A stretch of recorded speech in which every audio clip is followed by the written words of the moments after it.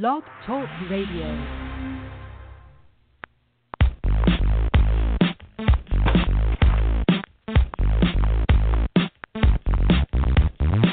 It's the GridironStuds show and the promo that's got the flow. Football knowledge from toe to toe with Amo, Salamino, and the other host you already know. Chad Wilson brings you the show. Dial us up, give us a call. We're waiting here to talk some ball. 347-633-9365 is the number to call. So don't sit around, no time to stall. Giving you football from wall to wall. And now we give you our two hosts, Emil and Chad, with your breakfast toast.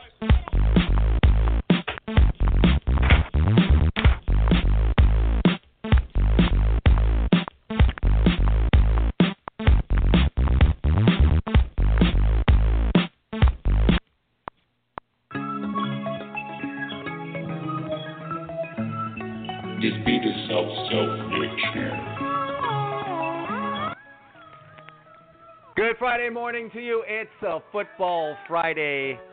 It's the end of the week. It's the beginning of the weekend, but it's our favorite time of the week. Emil Calamino, Chad Wilson here with you. It's football Friday here on the GridironStuds show, and we're just so happy to be here. Are we not?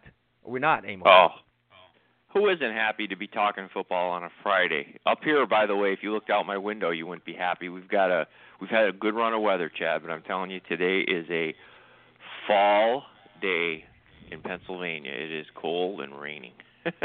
When you say cold, can you be a little more specific, please? 60s, cold to me. I'm like, hey, listen, I'm more like Arctic you. I like that weather down there. Pardon me? It's downright Arctic if you're down here in the state of Florida. That's you got icicles air come off your weather. nuts down there if it's 60 degrees. Holy cow. Yeah, that's how that would be treated. Wool caps and everything else coming out. But coming up on the show today is, as it is every football Friday, jam-packed. We are going to talk the Miami Dolphins and the Cincinnati Bengals. Yes, that happened last night. Didn't go well for the locals down here. If you're a Dolphin fan, oh boy. Feeling for you right now. Your team is now 1-3, and we'll talk about what the chances are of making the playoffs when something like that happens. We are going to talk college football. We'll preview some of the big matchups for this weekend, and there are some pretty big ones, some good ones coming up. We'll also give out our predictions on college football. We'll jump into some NFL football, fantasy football focus. Talk some fantasy football, talk about some of the bigger games coming up in the NFL this week, and then also give you our predictions. And then later on, as always, we'll talk Seminoles, Gators, and Miami Hurricanes football here on the GridironStuds show with some of my guests, as well as end it all off on this football Friday with Florida high school football talk with Joshua Wilson from Florida, HSFootball.com. So let's get it started. Thursday night football, Miami Dolphins on the road on a Thursday night against a Cincinnati Bengals team off of a loss. We shouldn't be surprised by the loss here, right? Surprised by the actual loss itself, no, but the Dolphins are, really bad. I mean, the best thing that happened to the Dolphins last night was that they wore those uniforms because it kept the talk away from their actual play, because they topped how bad their play is with what they chose to dress with in that game. Yeah, the whole orange thing. I don't know what is it about the Thursday night games that make teams want to do that whole solid color thing. You remember when we had the Christmas ornaments? It was the Bills and the Jets. I don't know what it is. Yeah, but you're not staying up on things. They are the Nike Cool Rush jersey. See, that's called we need to sell you more crap, so you have the Dolphins home jersey and their away jersey. So now you can go get their Cool Rush jersey, which, by the way, for those of you who aren't old enough, looked a little bit like the 76 Buccaneers uniform, only even the Bucs had the decency to wear white pants with it when they looked like creamsicles. I mean, they had the creamsicle with the white vanilla on the inside. That's what the Bucs looked like. The Dolphins just went all creamsicle on us. And as I recall, like there wasn't much victories going on. They played like the 76 Bucs. They imitated them. Man.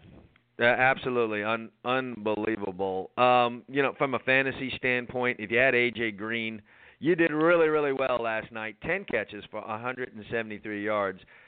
Listen, I don't want to say he's underrated, but, maybe he is underrated. I just don't think we're talking enough about A.J. Green as a wide receiver in the NFL. Yeah, well, I mean, he's up there with, for me, I have a list of like 5. Obviously, Antonio Brown's on it.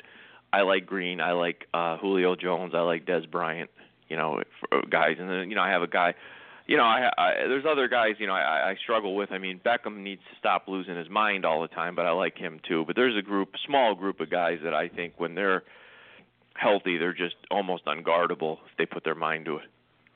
Yeah, if you're a FanDuel user, daily fantasy, and you had A.J. Green last night, 28 points from your wide receiver. That's big when you get that many points from your wide receiver. And again, 10 receptions, 173 yards. Dolphins just having a problem covering wide receivers each and every week. Last week Terrell Pryor was made to look like he'd been doing this for quite some time in the league, and then it's just a week in week out thing with the Dolphins, and they've just got so many problems. And it's starting with the quarterback, Ryan Tannehill, pedestrian numbers yesterday. I mean, is it really him, or can we deflect some of the blame from Ryan Tannehill? How much should he shoulder on this? Well, I mean, the quarterback always gets a little bit too much credit and a little bit too much blame. I mean, at the end of the day, I know he's your leader and all that stuff, but for an offense to fail as miserably as their offense has failed, I mean, unless he threw 6 picks like our friend Fitzpatrick the week before, it's hard to put it all on the quarterback in that game. I mean, was he good? Not necessarily, but 15 to 25, 189. I mean, I don't know. It's just average. It's not like they ran the ball only 13 times. They only attempted 13 rushing attempts. That's terrible. I mean, it wasn't like this game was a blowout from the jump, because the Bengals, by the way, you're talking fantasy football. What if you had the Bengals kicker last night? He made 5 field goals. Yeah, outstanding. He came up big in that one, kicking those 5 field goals. Yeah, but I'm saying, so. There's a game, it's 10-7 at the end of the first quarter. It's 16-7 at the half. That's just a normal NFL football game. There's no reason for you to not be attempting to rush the football. They had 13 rushing attempts in that game. The Bengals tried 37 rushing attempts, which, by the way, only netted them 77 yards. But the point is, but they kept at it. They kept at it. Yeah, I mean, it's amazing. I don't really understand what's going there. Listen, Emil, 3 things you would do right now with the Dolphins franchise just to help them out and get them in the right direction. Okay, I'd take those uniforms first, and I'd have a bonfire Texas A&M style. That's number 1. First, okay. Yes. Let's get right down to business. Get to burning some uniforms. Right down to business. I'd get the equipment guys, and I'd say, listen, I don't want to trace that those ever existed. You find every friggin' one in the building and put it in this pile over here. And then I'd light it. Okay, but then after we did that, and we stay away from it because it's warm down there, we don't need the heat. You got to look at the management group. The GM. I mean, the GM picks the players. Okay, you can't keep in professional football, especially college. You can do this. You can keep firing the coach, because most college coaches at big programs have control of the personnel. You know what I'm saying? They're picking the players. In this case, the coach is the cook, and the GM brings you the ingredients. The ingredients obviously stink. So you have to look at. And then I guess the other thing is, and you might know more about this than me, but from a distance, there has to be something going on there with ownership. Now you can't get rid of the owner. Yeah, usually. That's the problem. I mean, you always got to go to the top, right? So something's up. Yeah, but how do I fix that? You're asking me to fix it, but see, that to me is it's a top-down problem. Sure, I can fix the GM, but who's going to pick the GM? Most likely the owner, right? Yeah, is it a talent problem for the Dolphins? I mean, I don't even know what. Listen, they have enough on that roster, in my opinion, and I don't know their line, their offensive line enough. I do know what they have defensively, because I don't watch a ton of their games as intently. I don't know all their offensive linemen, but I know they drafted Tunsil. I can't imagine it's the worst offensive line in the league. So that said, they should have enough there to be competitive. I mean, is Tannehill a top 15 quarterback? Probably not. But is he atrocious to the point of you shouldn't be able to move the football? No. They have some guys that should be able to have some success running the ball. Ajay, is that how you say his name, the kid from Boise State? Yeah. I mean, he got 6 carries last night. He got 33 yards. I mean, small sample, but that's 5.5 yards a carry. I think he's talented enough. Kenny Stills, Jarvis Landry, they have some guys that can catch the football. I don't know. To me, they should be competitive. Yeah, well, That is what they aren't right now. And in a division with a New England Patriots team that's done nothing but win without Tom Brady under center, and he's due to come back next week. Like the division, we're 4 games in. The division's already gone for you, a division title. So now you're fighting for a wild card already as a Miami Dolphin. So it's just it's sound crazy. like a fan. Let's be honest. I know we can't predict the whole season. The chances of the Dolphins actually being involved in the wild card conversation, even though it's early and teams have easily come back from 1-3, but watching the way they're playing, it's slim and none. Yeah, I mean, because even the Jets look like they might be something, despite what went down in Kansas City last week. You've got Baltimore starting off well, and everyone knows Pittsburgh's going to do something, and Cincinnati's a solid football team that's just had a little bit of a tough schedule. Someone's got to win that South Division. Denver looks like they're going to be pretty good with a quarterback that people still trying to figure out what his name is, and then you've got Kansas City. So I mean, they've 4 games in. They're out of the race. And here's the other thing. The schedule makers, and I don't even care who you're playing but where you're playing, have done them no favors. The Dolphins now go on a homestand that's unusual in professional football. They're going to play home 4 weeks in a row, and they have a bye week. So they're not leaving Miami until November 13th. They have 3 home games, a bye, and another home game. Now you say that's great. They can get back into it. Sure, they can go 3-1. Let's say they go 3-1, and they get to 4-4. The back end of their schedule, on the flip side, they've got 5 road games, which include trips to New York and Buffalo in December and Baltimore in December. You're not doing a team from South Florida any favor sending them up here in December against those kind of teams. So it's going to be hard for them to get in the wild card race. You're a big schedule guy, I noticed. I don't care who you're playing. I care where you're playing, Chad. You and I have talked about who you're playing becomes more of who's playing that day. Guys get hurt. I can't tell you. The Bills may be horrible by December, but here's the thing. Playing in Buffalo in December, especially for Miami, has never really been really kind to them. No, and especially with the way this team's playing, there's going to be a lot of things that are going to be unkind to them. So that's where you are, Dolphin fans, as you wake up here on a Friday morning. You haven't even hit the weekend yet, and your team's already sitting there with a fat L for the weekend. So, why I'm so giddy this morning? I'm in a survivor pool, and I took Cincinnati. So my week's done. I'm on till next week. On to next week. Well, how about that? Well, good for you. I'm sure all the local Miami Dolphin fans down here feel all types of really, happy and all that good stuff for you that you could, have yourself a win at their expense. They're just so happy for you, Emil. What else is on the docket that we need to talk about? I mean, how much can we talk about Houston winning 42-14 last night? How about that Houston-Louisville game that's coming down the pike? Of course, depending on what happens this weekend, because there is a big game for Louisville this weekend, that Houston-Louisville game's looking huge too. Well, yeah, it's going to be huge regardless, even if Louisville were to take a loss this weekend. I mean, they'll probably be a one, I would think. You never know, but probably a one-loss team at that point. I mean, somebody else, I guess, could clip them. But even if they were to take a loss this weekend, it's going to be big for both teams.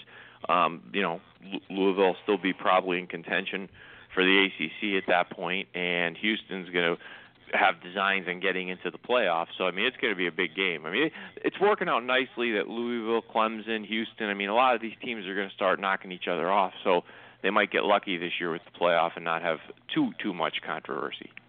Well, look, 2 things are really great for the ACC right now is the way that Louisville is playing, and then the University of Miami getting back into the fold here. They still need to get into the meat and bones of their schedule, but coming out and looking good, that's a boost for the conference. North Carolina's supposed to be good. Florida State's falling back a little bit, but even Florida State at where they are right now still considered a top program in the country. So, it looks like a good year for the ACC.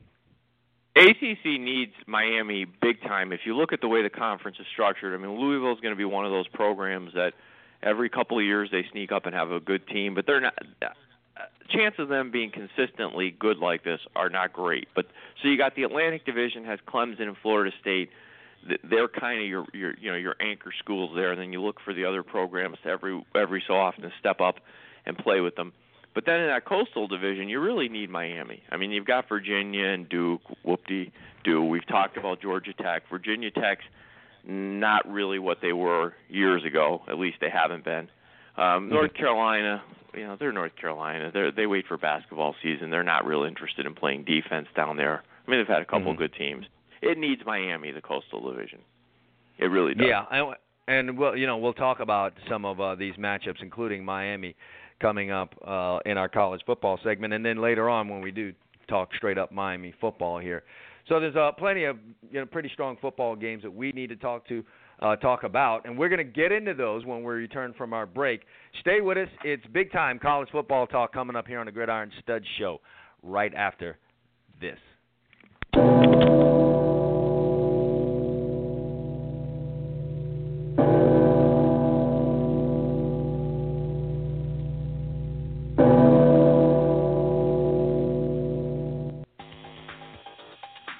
Sure, summer's gone, winter's here, but that doesn't mean everyone's putting their t-shirts away. Whether it's the company recreational basketball team, the youth soccer league for the kids, or the Halloween party your buddy throws every year, t-shirts are as much a part of the American culture as Tom Brady deflating footballs. Screen-printed t-shirts are costly when done for small groups. They're limited in color unless you want to pay even higher prices. More colors, more costly. The answer? Do it yourself at home with your inkjet printer and a hand iron. Whether it's your 7-on-7 team, your child's birthday party, or the family reunion, you can do it yourself and they'll look great.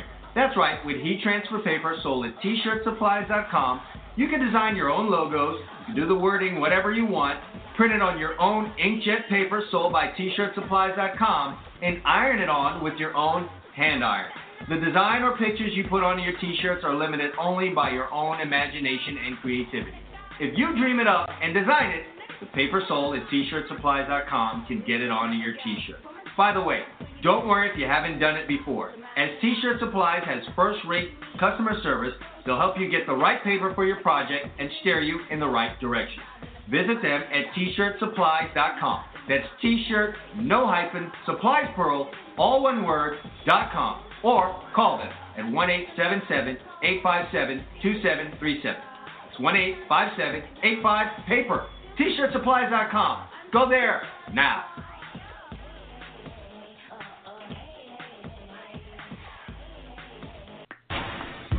Hey, do you love fantasy sports? Do you love money? Do you love excitement? Well, get ready, because you may have found your heaven. FanDuel has combined all of these great things into one amazing website. Turn your love for sports into money and excitement with 1 week and even 1 day fantasy leagues with a chance for enormous payouts. FanDuel pays out over $10 million in winnings weekly to its members. That's right, $10 million. One member has made over $600,000 playing in their league.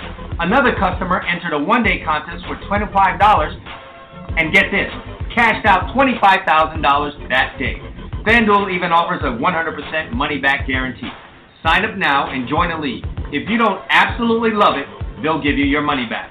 You can enter leagues for as little as $1. For a limited time, FanDuel is offering a 100% deposit match bonus to Gridiron Studs show listeners. That's right, they'll match your initial deposit all the way up to $200. What more can you ask for? Just head over to FanDuel.com right now and enter the promo code GridironStuds when you sign up. But you better hurry. The match bonus is going to end soon. Just head over to FanDuel.com and enter the promo code GridironStuds. Do it now.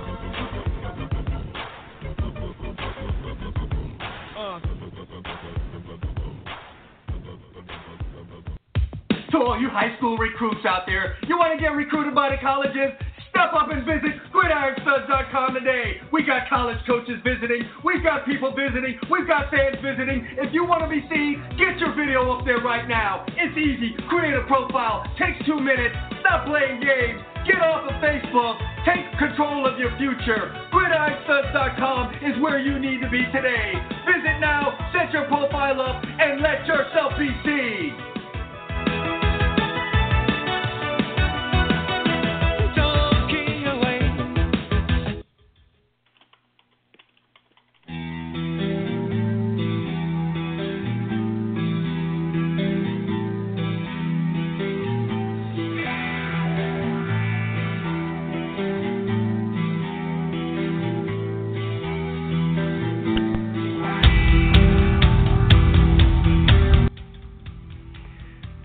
Big college football games coming up this weekend. And some kind of crazy lines out there. Some lines that really make you scratch your head, make you wonder, make you a little nervous, all that good stuff. But that's college football for you, and we love it here on the Gridiron Studs Show. So Chad Wilson, Emil Calomino, we're going to go through and hop into these things right now, Emil, because, we're always pressed for time here on the Gridiron Studs Show, especially on a Football Friday edition. So hopping through these big matchups, tonight we've got a big one, Stanford and Washington. You and I talked in the preseason, and we were doing our predictions, our season-long predictions, and both of us were high on Washington. I know you were as well. I don't know if you were as high as. Oh yeah, I was. You weren't as high as me, but you told me I was probably high when I did that show. But no, I was really high. Well, did I say that? We're gonna have to pull the tape on that one. I did have Washington finishing at 9-3. You had them at 10-2, and I had Stanford 9-3 being the conference, being the division winner, the North Division winner. You had Stanford at 8-4. So this was really a battle of me versus you on that total pick right there. Isn't that what's going down? Isn't that what's at stake here tonight? That's what's at stake. We had a few of those this year in the preview show, different between pro and college, where we had a little bit of a disagreement. I think one was the San Diego Chargers. Yeah, it's gonna take a little time for us to sort that baby out. Yeah, it's going to take a little time for us to sort that one out. No doubt about it. But it's a big game. For Stanford, this is a tough spot. You look at, if they win this game, I'm going to be very impressed. They started with USC, and I understand. Believe me, I've done my beating on USC, but they're still USC, and they went and they beat them. Then they went to UCLA. They took care of their business last week, and now they go on another road trip to Washington. I almost made this a pick for the show, but I didn't. I have a gut feeling the tank may be a little bit empty here for Stanford today. Their offense isn't what it was. Basically it's all McCaffrey. They don't seem to be able to really throw the ball that much, and Washington has a hell of a defense. This could be a very low-scoring game, but I kind of see Washington taking this, Chad. Yeah, well, I did make a pick on this game, so we're just going to have to stay tuned on that one. It's a very interesting matchup, though. Geez, I wonder who you picked. You made a whole I don't want to rain on your parade. Didn't you say that to me last week or a couple of weeks ago when I took Mississippi State? Well, I'm not going to rain on your parade, but I'd be surprised if you take LSU. You could be surprised if you want to, but everyone who knows, and you should know this yourself, that there are two things. There's a season-long prediction, and then there are the week-to-week predictions, which are based really on the information as it flows. So there you go, my friend. Don't get yourself so hopped up that you really think you know that much. You may not indeed know that much. So we'll find out when it is that I make my pick on this thing. Next big one, University of Miami versus Georgia Tech. Emil, you have to be impressed with the way the University of Miami has started off the season. Yes, the first couple of games were against some total and complete cupcakes, and they handled the cupcakes the way you're supposed to handle cupcakes, devoured them.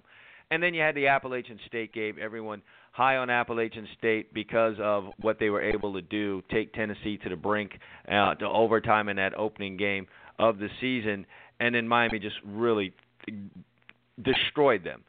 From the word go, it was all University of Miami. So you have to be impressed with them heading into this game against Georgia Tech. Now, the big deal here is that this is 1 week ahead ahead of the big matchup against Florida State. And Miami is a solid touchdown favorite in this game against Georgia Tech. What do you feel? 7.5, actually, if you're looking right now. Yeah, so, you got a hook to deal with on the end of that thing. What are your thoughts on this? I'm a closet Miami fan. I tend to like teams from places I like to be, as you can tell. And Miami's a city. I like the culture. So, you went there. So I'm a closet Hurricane fan. I like what they're doing so far. And I have a pick on the game, so I'm not going to go too much into it. But I told you last year, Rick may not be the guy who eventually gets them back to the very top, but I think he'll set that program in a very good direction, and depending on how long he stays. He's a really solid football coach. Along the lines, by the way, of a guy who got fired last week, Les Miles. Say what you want about the Mad Hatter, another guy like a Rick, solid football coach. Rick didn't win enough for Georgia, but he was. If you go look at his record there, pretty damn impressive for the 15 or 16 years he was there. Yeah, I don't pick University of Miami football games, so I'm going to refrain from making a pick on this one. I just want to see them play really solid football right here. Mark Richt played Georgia Tech every year at Georgia, so to say that he is familiar with this team would be one big understatement, and that has to play into something here. Ohio State, they're back home, and this is after totally beating up on Oklahoma and then having a bye, and now they've got lowly Rutgers there. Can they get up for this game, Emil? They got to cover 38 points. They got to be all the way up, pretty much. Well, yeah, that's one of those where I tend to, when they get this ridiculous, unless I really have a good inkling that a team's coming out with fire in their eyes, I leave them alone. I mean, could Ohio State beat Rutgers by 38? If they feel like it, they probably could. It's just hard, unless you really have a pulse on Ohio State that I don't. I just don't see how you come up with an accurate prediction when the line gets that crazy. Rutgers really isn't. I mean, they're 2-2.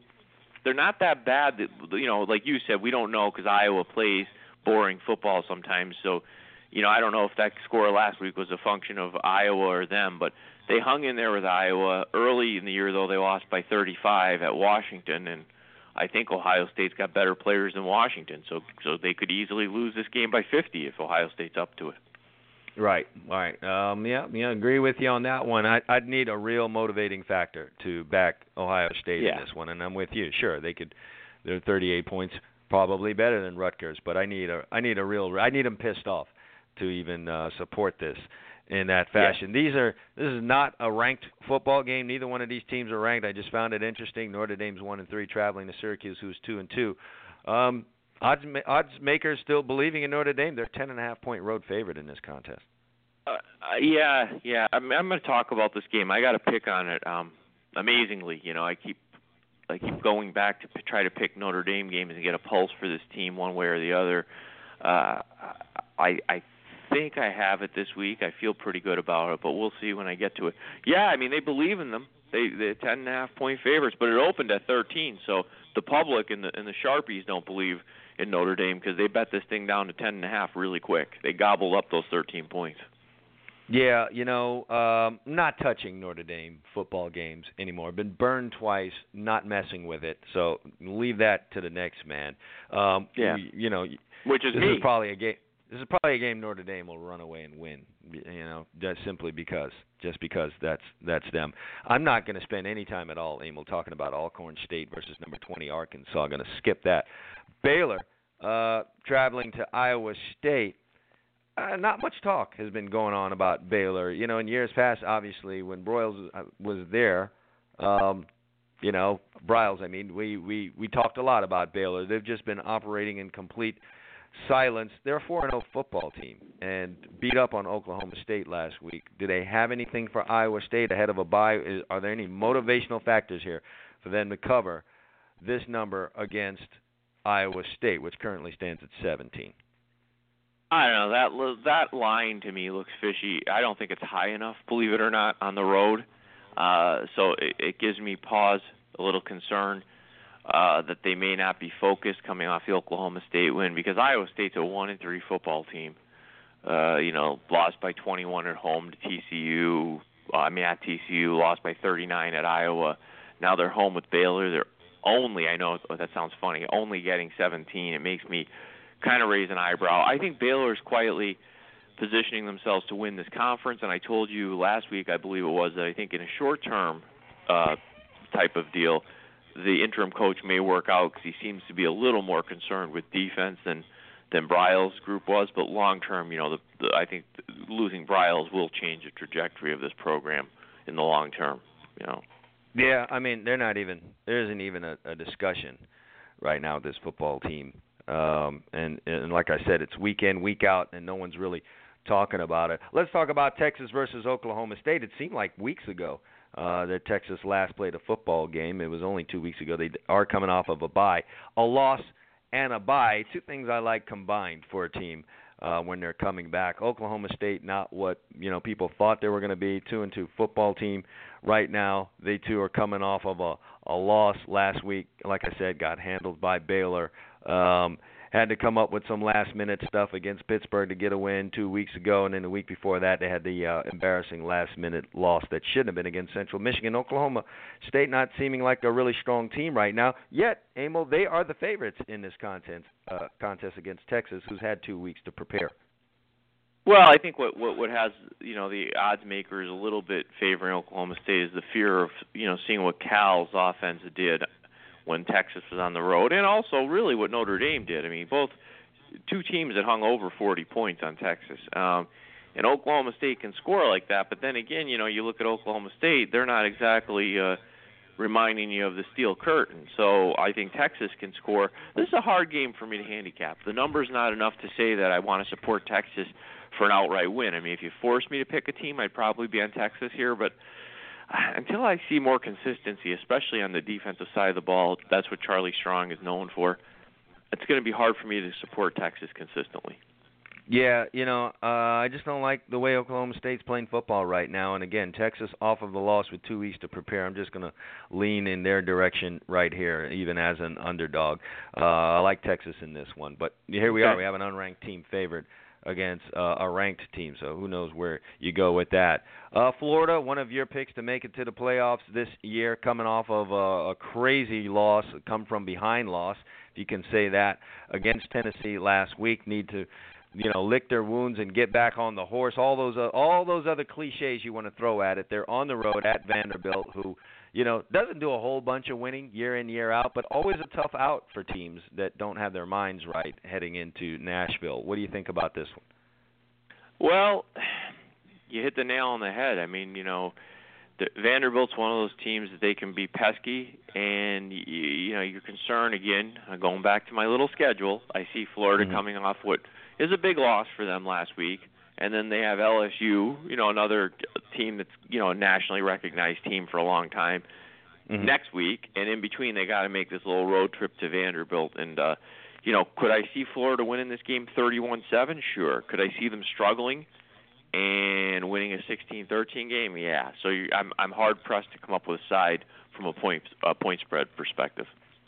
Well, my hands are up in the air on this one, and just a reminder for those listening right now, we'll have Nick DeLatorre from GatorCountry.com coming up during the next hour to talk a little bit more in depth about the Florida Gators and this particular matchup this week against Vanderbilt. So I'll just leave it at that. Sliding along here, Illinois and your boy Lovie Smith got to travel to Nebraska to take on the Cornhuskers.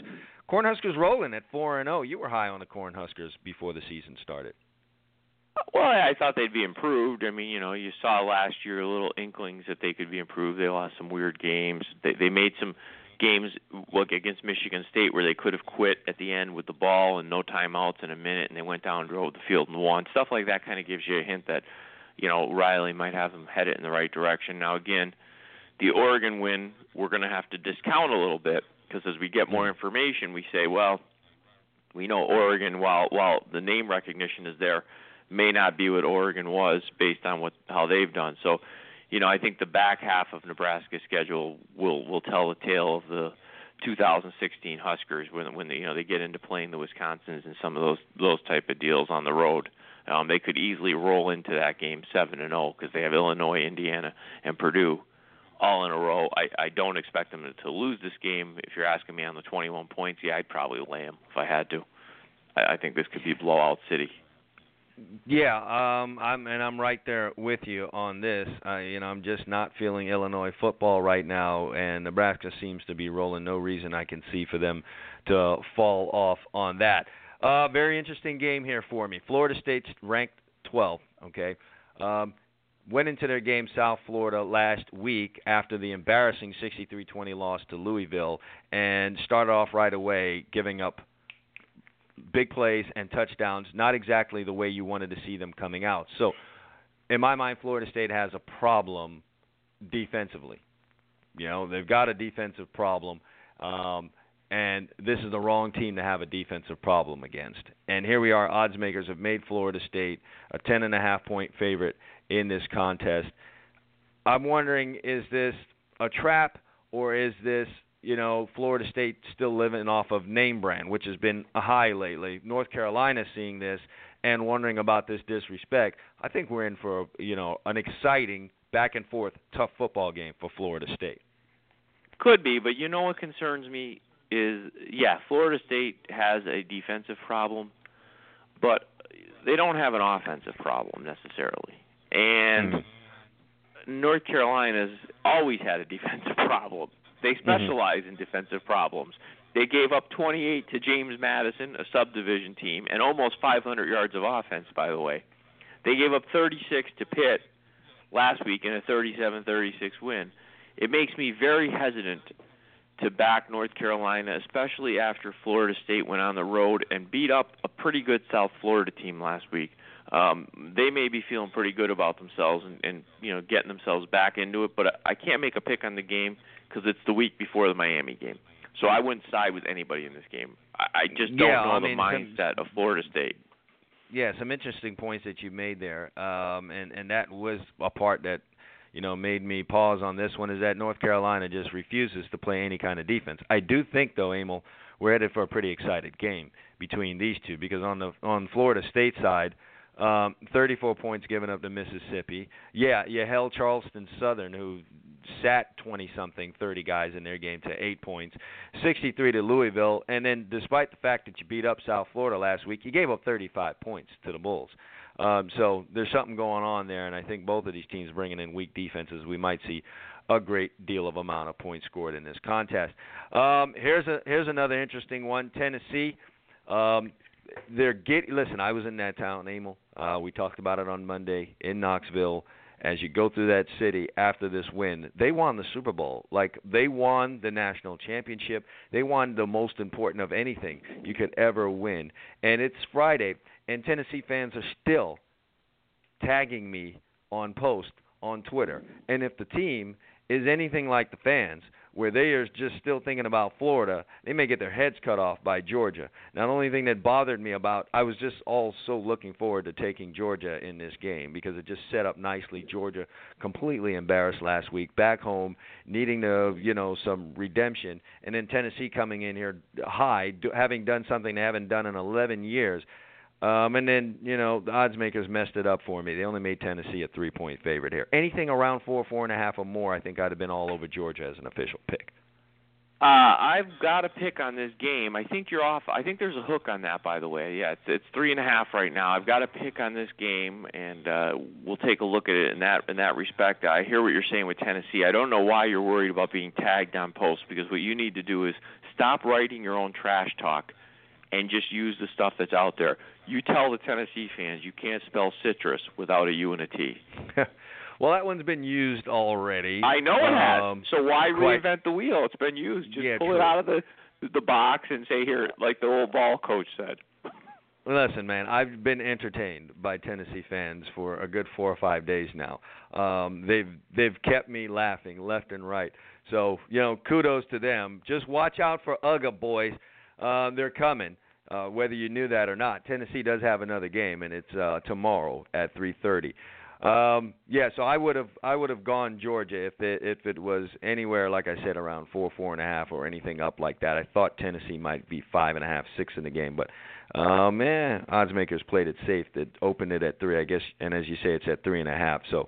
I'm going to lean ever so slightly towards Georgia in this one, especially with that hook being there. Maybe it's a game where Tennessee has to come from behind and hit a late field goal and win by 2 or 3 points in this contest. All right, big one in the Big Ten, Wisconsin and Michigan. Fishy line here, Emil. Wisconsin's 4-0. Wisconsin has beaten LSU, all right, which not as big a feat now as people would have said coming in, and then they completely mashed Michigan State on the road last week, Emil.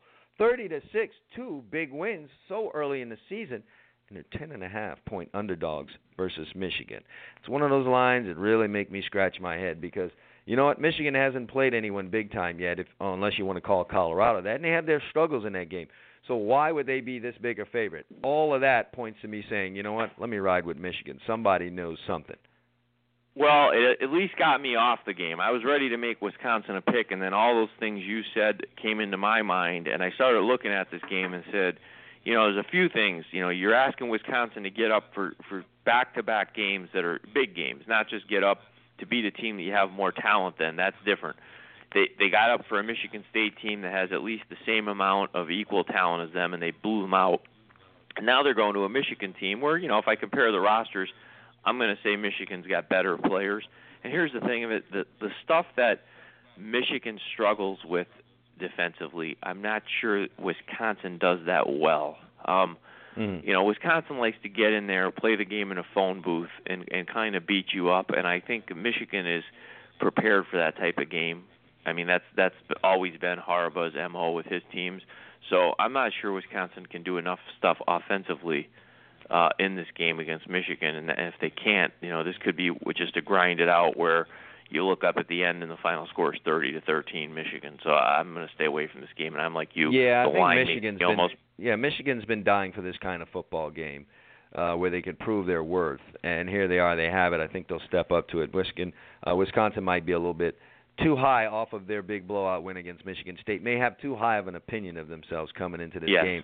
Texas A&M and South Carolina. I hit you up during the week and said, hey, man, I think Texas A&M's got a real legit shot at winning the West. And one of the big reasons that I said that is that they were flying under the radar. No one's really talking that much about Texas A&M, and I see they have a talented roster. Well, when I look at this game, it seems like that might, be a little bit out of the window, and things are reversing in the opposite direction. Texas A&M's got a big game next week against Tennessee. Ahead of that, they're on the road against South Carolina, which, listen, I don't care how South Carolina's playing. Williams-Brice Stadium is a tough environment for anyone, and Texas A&M's going in there as a 17.5-point favorite. I personally don't like it, Aim. I think that's too many points for a Texas A&M team that may not be fully focused on the Gamecocks. Well, a couple things. South Carolina plays some decent defense. I mean, here's the scores of South Carolina games this year: 13-10, 14-27, 20-15, 10-17. So they don't move the ball much, and that's evidence they get less than 300 yards a game of offense, which in today's college game is ridiculous. But they play pretty decent defense, and you're asking a team to, like you said, before a big game, go in there and win this game by 3 touchdowns, which tells me that they would need help. South Carolina's got to turn the ball over. If South Carolina plays a conservative game, plays to their strengths, takes care of the football, you could see A&M walk out of here with like a 24-10 win where they're not really in trouble of losing, but they're not going to blow them out. So I would lay off this game or take the points and hold your breath. Yeah, I almost made South Carolina a pick, so that just kind of tells you where I am on this one. I think this will be a good old-fashioned Will Muschamp type football game. Play it close, play it conservative, limit the possessions for Texas A&M, making it very difficult for them to roll up a bunch of points. I mean, Texas A&M coming off of a big win off of Arkansas, and like I said, got Tennessee next week. I don't see the real motivating factor for them to go out and cover a number this big in this one. In the Big 12, Oklahoma and TCU. I believe TCU was your winner of this conference preseason. And they're taking on your boys there at Oklahoma. Yeah, but as things change, I don't know how I like that pick now, looking at what's been going on. But they were my winner. I thought that they'd be better this year. I mean, and they could still be. Listen, they just haven't played up to what I thought they would. Yeah, and I'd agree with you on that. But what do you say about an Oklahoma team that finds themselves in a very strange position of being below 500 right now at 1-2? They might be more battle tested coming into this game than a TCU, which could help them here. Oklahoma is the favorite on the road in this one. That's another crazy one. That may be a little bit of that whole name recognition thing. They're still Oklahoma and TCU still TCU. I'm concerned that Oklahoma comes into this game with a week, an extra week to prepare for TCU. But TCU essentially had a bye week last week anyway. They played SMU. So, I mean, I'm sure they looked at some Oklahoma stuff as they prepared for that game. Sure. So I would probably side with the home dog here, getting over 3 points. You're asking an Oklahoma team that, if anything, their psyche's got to be a little shaken to go into a tough place against a quality program for the last decade, and and not only win the game but win it by more than 3 points. So I don't know. I don't like that for Oklahoma this year.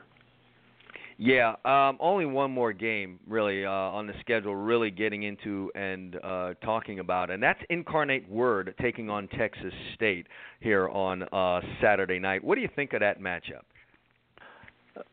Just messing with you there, friend. If you know something about that, you're a complete degenerate and can no longer operate on this show. Let me just let you know that right now. There's not even a line on that game. I mean, you can't even be a degenerate. There's not I don't even. What is incarnate word? Is that like a college or something? What is that? I think it's something bad that you call someone that's screwing up. Yeah. An incarnate word. Sounds like something my mother called me when I was a kid. That you word incarnate is so incarnate. word, you. I'm like, what? Yeah, versus Texas State. Expect a sellout crowd for that one. ACC, big-time matchup, Louisville versus Clemson. It's one of my picks. Is it one of yours?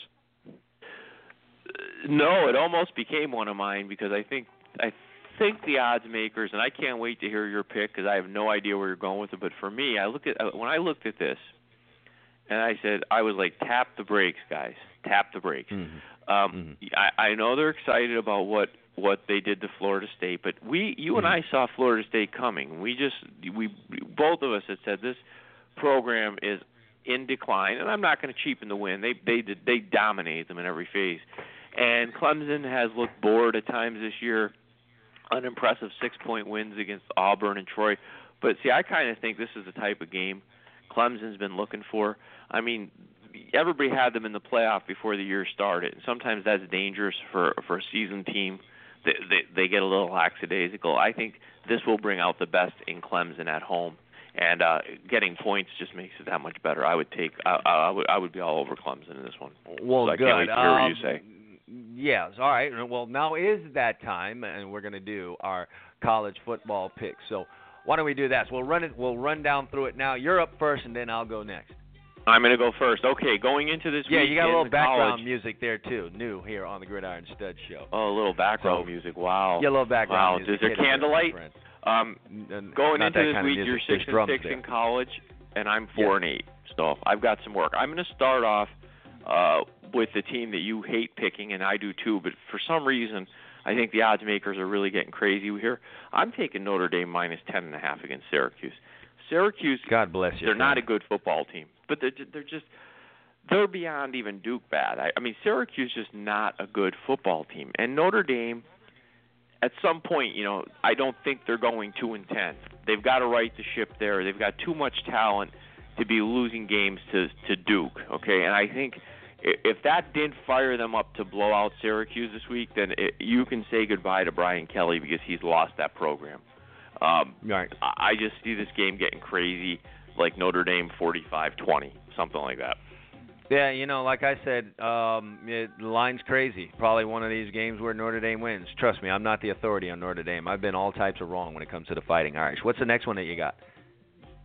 The other one, I'm going against my rooting interest here. Okay. I want Miami to win this game, but I don't like this spot for Miami at all. I mean, we saw Georgia Tech look horrible against Clemson on Thursday night. They had 10 days to get ready for Miami. Miami's got Florida State on deck. They're 3-0. They're feeling good about themselves. I think this becomes a very tight football game. Somebody wins it by a field goal. I have a feeling it's going to be nip and tuck. Maybe even more of a defensive game than people imagine because Miami's been looking to run the ball this year. I'm going to grab 7.5 with Georgia Tech at home. I think this is a spot that you can take them and feel pretty good about it. Okay, and finally, I'm looking at that game, and I'm sorry. I just don't see how Tennessee has their heads right for this game this week. They've got Texas on A&M, I believe, on deck next. They just beat Florida, as you said, going absolutely crazy. You swear to God they won the Southeast Conference or the National Championship. And they're going to watch film of Mississippi just taking Georgia apart last week. I mean, taking them apart. And it's going to be hard for them to have their heads right in this game. And Georgia's a proud program, and Kirby Smart is a solid football coach. I just can't see Georgia rolling over and playing dead at home. I'm going to take 3.5 points in the Bulldogs against Tennessee. I'm calling for the outright here. I think Tennessee gets a little dose of reality this week down between the hedges. Yeah, well, it's like I told you. The only thing that kept me away from this game was the line being a little bit lower than I liked. Maybe I was just being picky, but this sets up so well. Georgia completely embarrassed by Mississippi. Got to be a proud program. If there's any ounce of pride in there, they come out with their hair on fire. Tennessee completely, totally satisfied in coming out and beating a Florida team, and it took a second-half comeback to accomplish that. So you're sitting here wondering which team is Tennessee, the one that was getting manhandled by Florida in the first half, or the one that showed all the guts and glory to come back and put up 38 unanswered. So you don't really know even what you're dealing with. I just think Georgia's going to be the more motivated team in this contest. So those are your picks: Notre Dame 10.5, Georgia Tech 7.5-point underdog, and UGA. Is that 3.5? You getting on that? Getting 3 and a hook. I like those hooks. Yeah, I know. Hooks work well, especially when it comes down to a kick. So here's where I am. Let's first start off with that game tonight that you just thought so well that you knew me and which way I was going to go as Stanford takes on Washington. You're just so smart, Emil. You just know everything that I'm going to do. I'm going to take Washington -3 in this game against Stanford. That's where I'm standing on this one. Yeah, okay, well.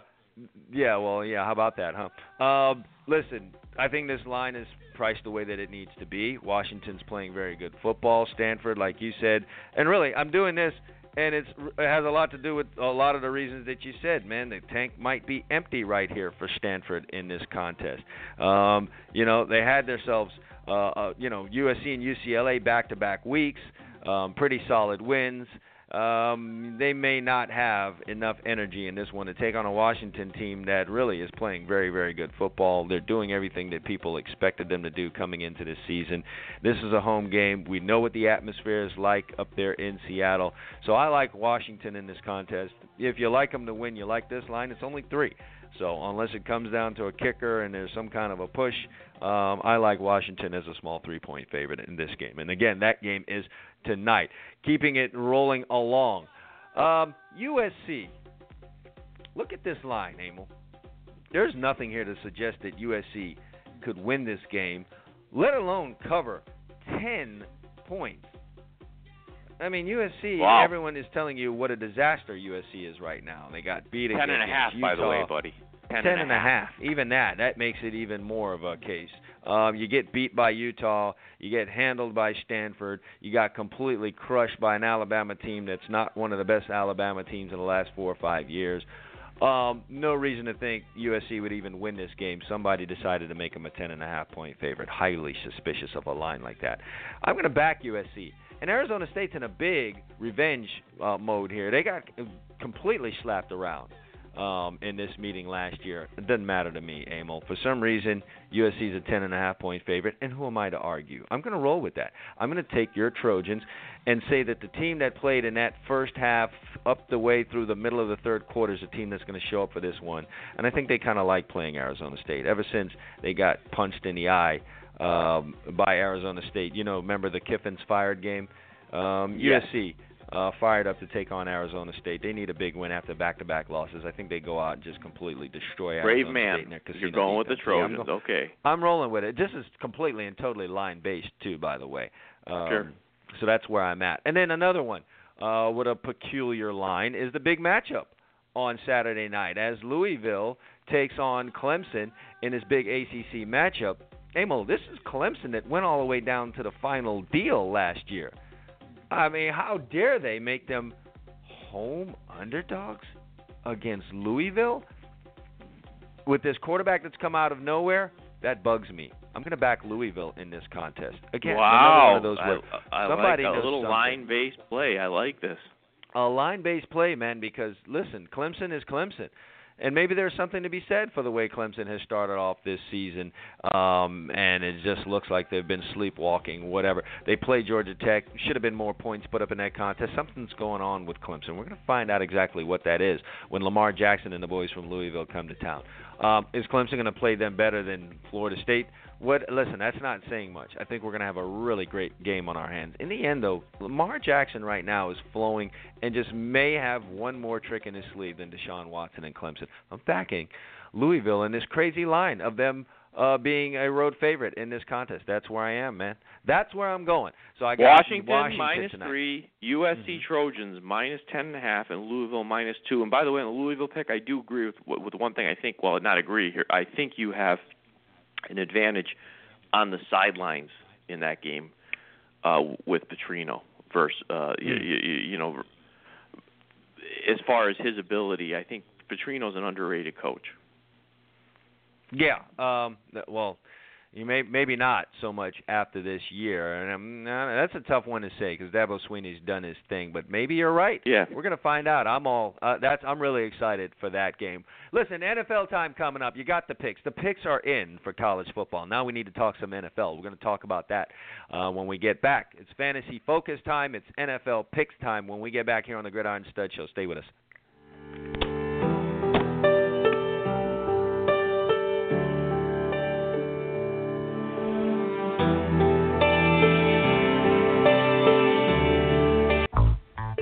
You want the truth? Well, here it is. Speed kills, and in no other sport is that true than in football. Speed gets you to the end zone. Speed gets you to the ball carrier. Speed makes you a winner. Do you want championship-type speed? Do you want speed that kills?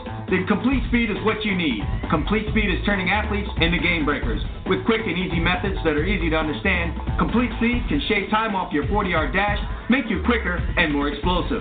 They have a clear progression, drills, and exercises along with specific instructions. They also have proven sample workouts and programs for you, the individual, or for you, the coach. Speed is what you need, so hurry now and check out Complete Speed. Just go to GridironStuds.com/Complete Speed. That's GridironStuds.com/Complete Speed for more information right now. Are you a property owner or want to be one, but you don't have time for property management? Then get an MVP on your team. Who has time for the letting process, for arranging inventories and organizing pre-tenancy cleaning, dealing with deposit negotiation and negotiating with service suppliers and maintenance? No one's got time for that. MVP does, though. Get this MVP on your team. You can rely on MVP Property Management to offer you an extreme amount of quality and professional services for your money.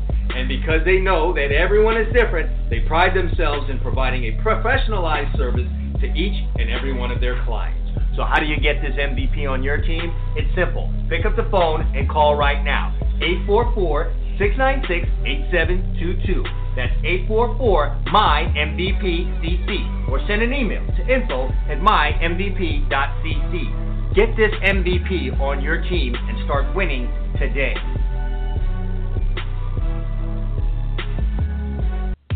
To all you high school recruits out there, you want to get recruited by the colleges? Step up and visit GridironStuds.com today. We got college coaches visiting. We've got people visiting. We've got fans visiting. If you want to be seen, get your video up there right now. It's easy. Create a profile. Takes 2 minutes. Stop playing games. Get off of Facebook. Take control of your future. GridironStuds.com is where you need to be today. Visit now, set your profile up, and let yourself be seen.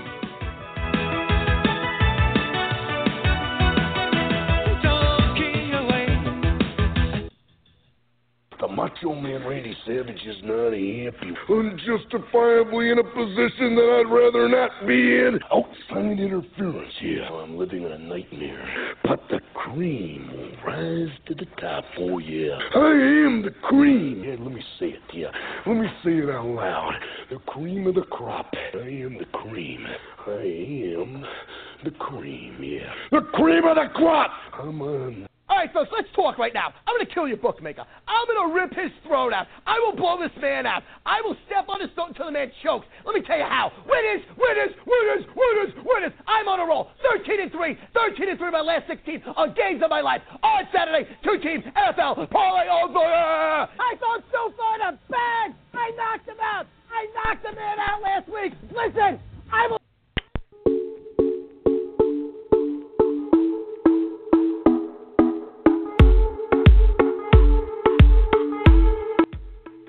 Man, nothing cracks me up more than that Stu Feiner roll, right? I mean, there's people, Amo, listen to that every week and dial that man's 900 number and gave him money. Absolutely, positively. Unbelievable. You like I knocked Stu, him huh? out. Unbelievable. Stu is just the best. Stu and Macho Man together, I could put that on a roll for an entire 8 hours and listen to that. You know what? If you're ever falling asleep on a long drive across state, town, whatever, which, you know, I find myself in quite a bit each week, I think I need to put that on a continuous loop. Stu Feiner, Macho Man, and just roll it in my ears. It's the best cup of coffee that you could possibly have. All right.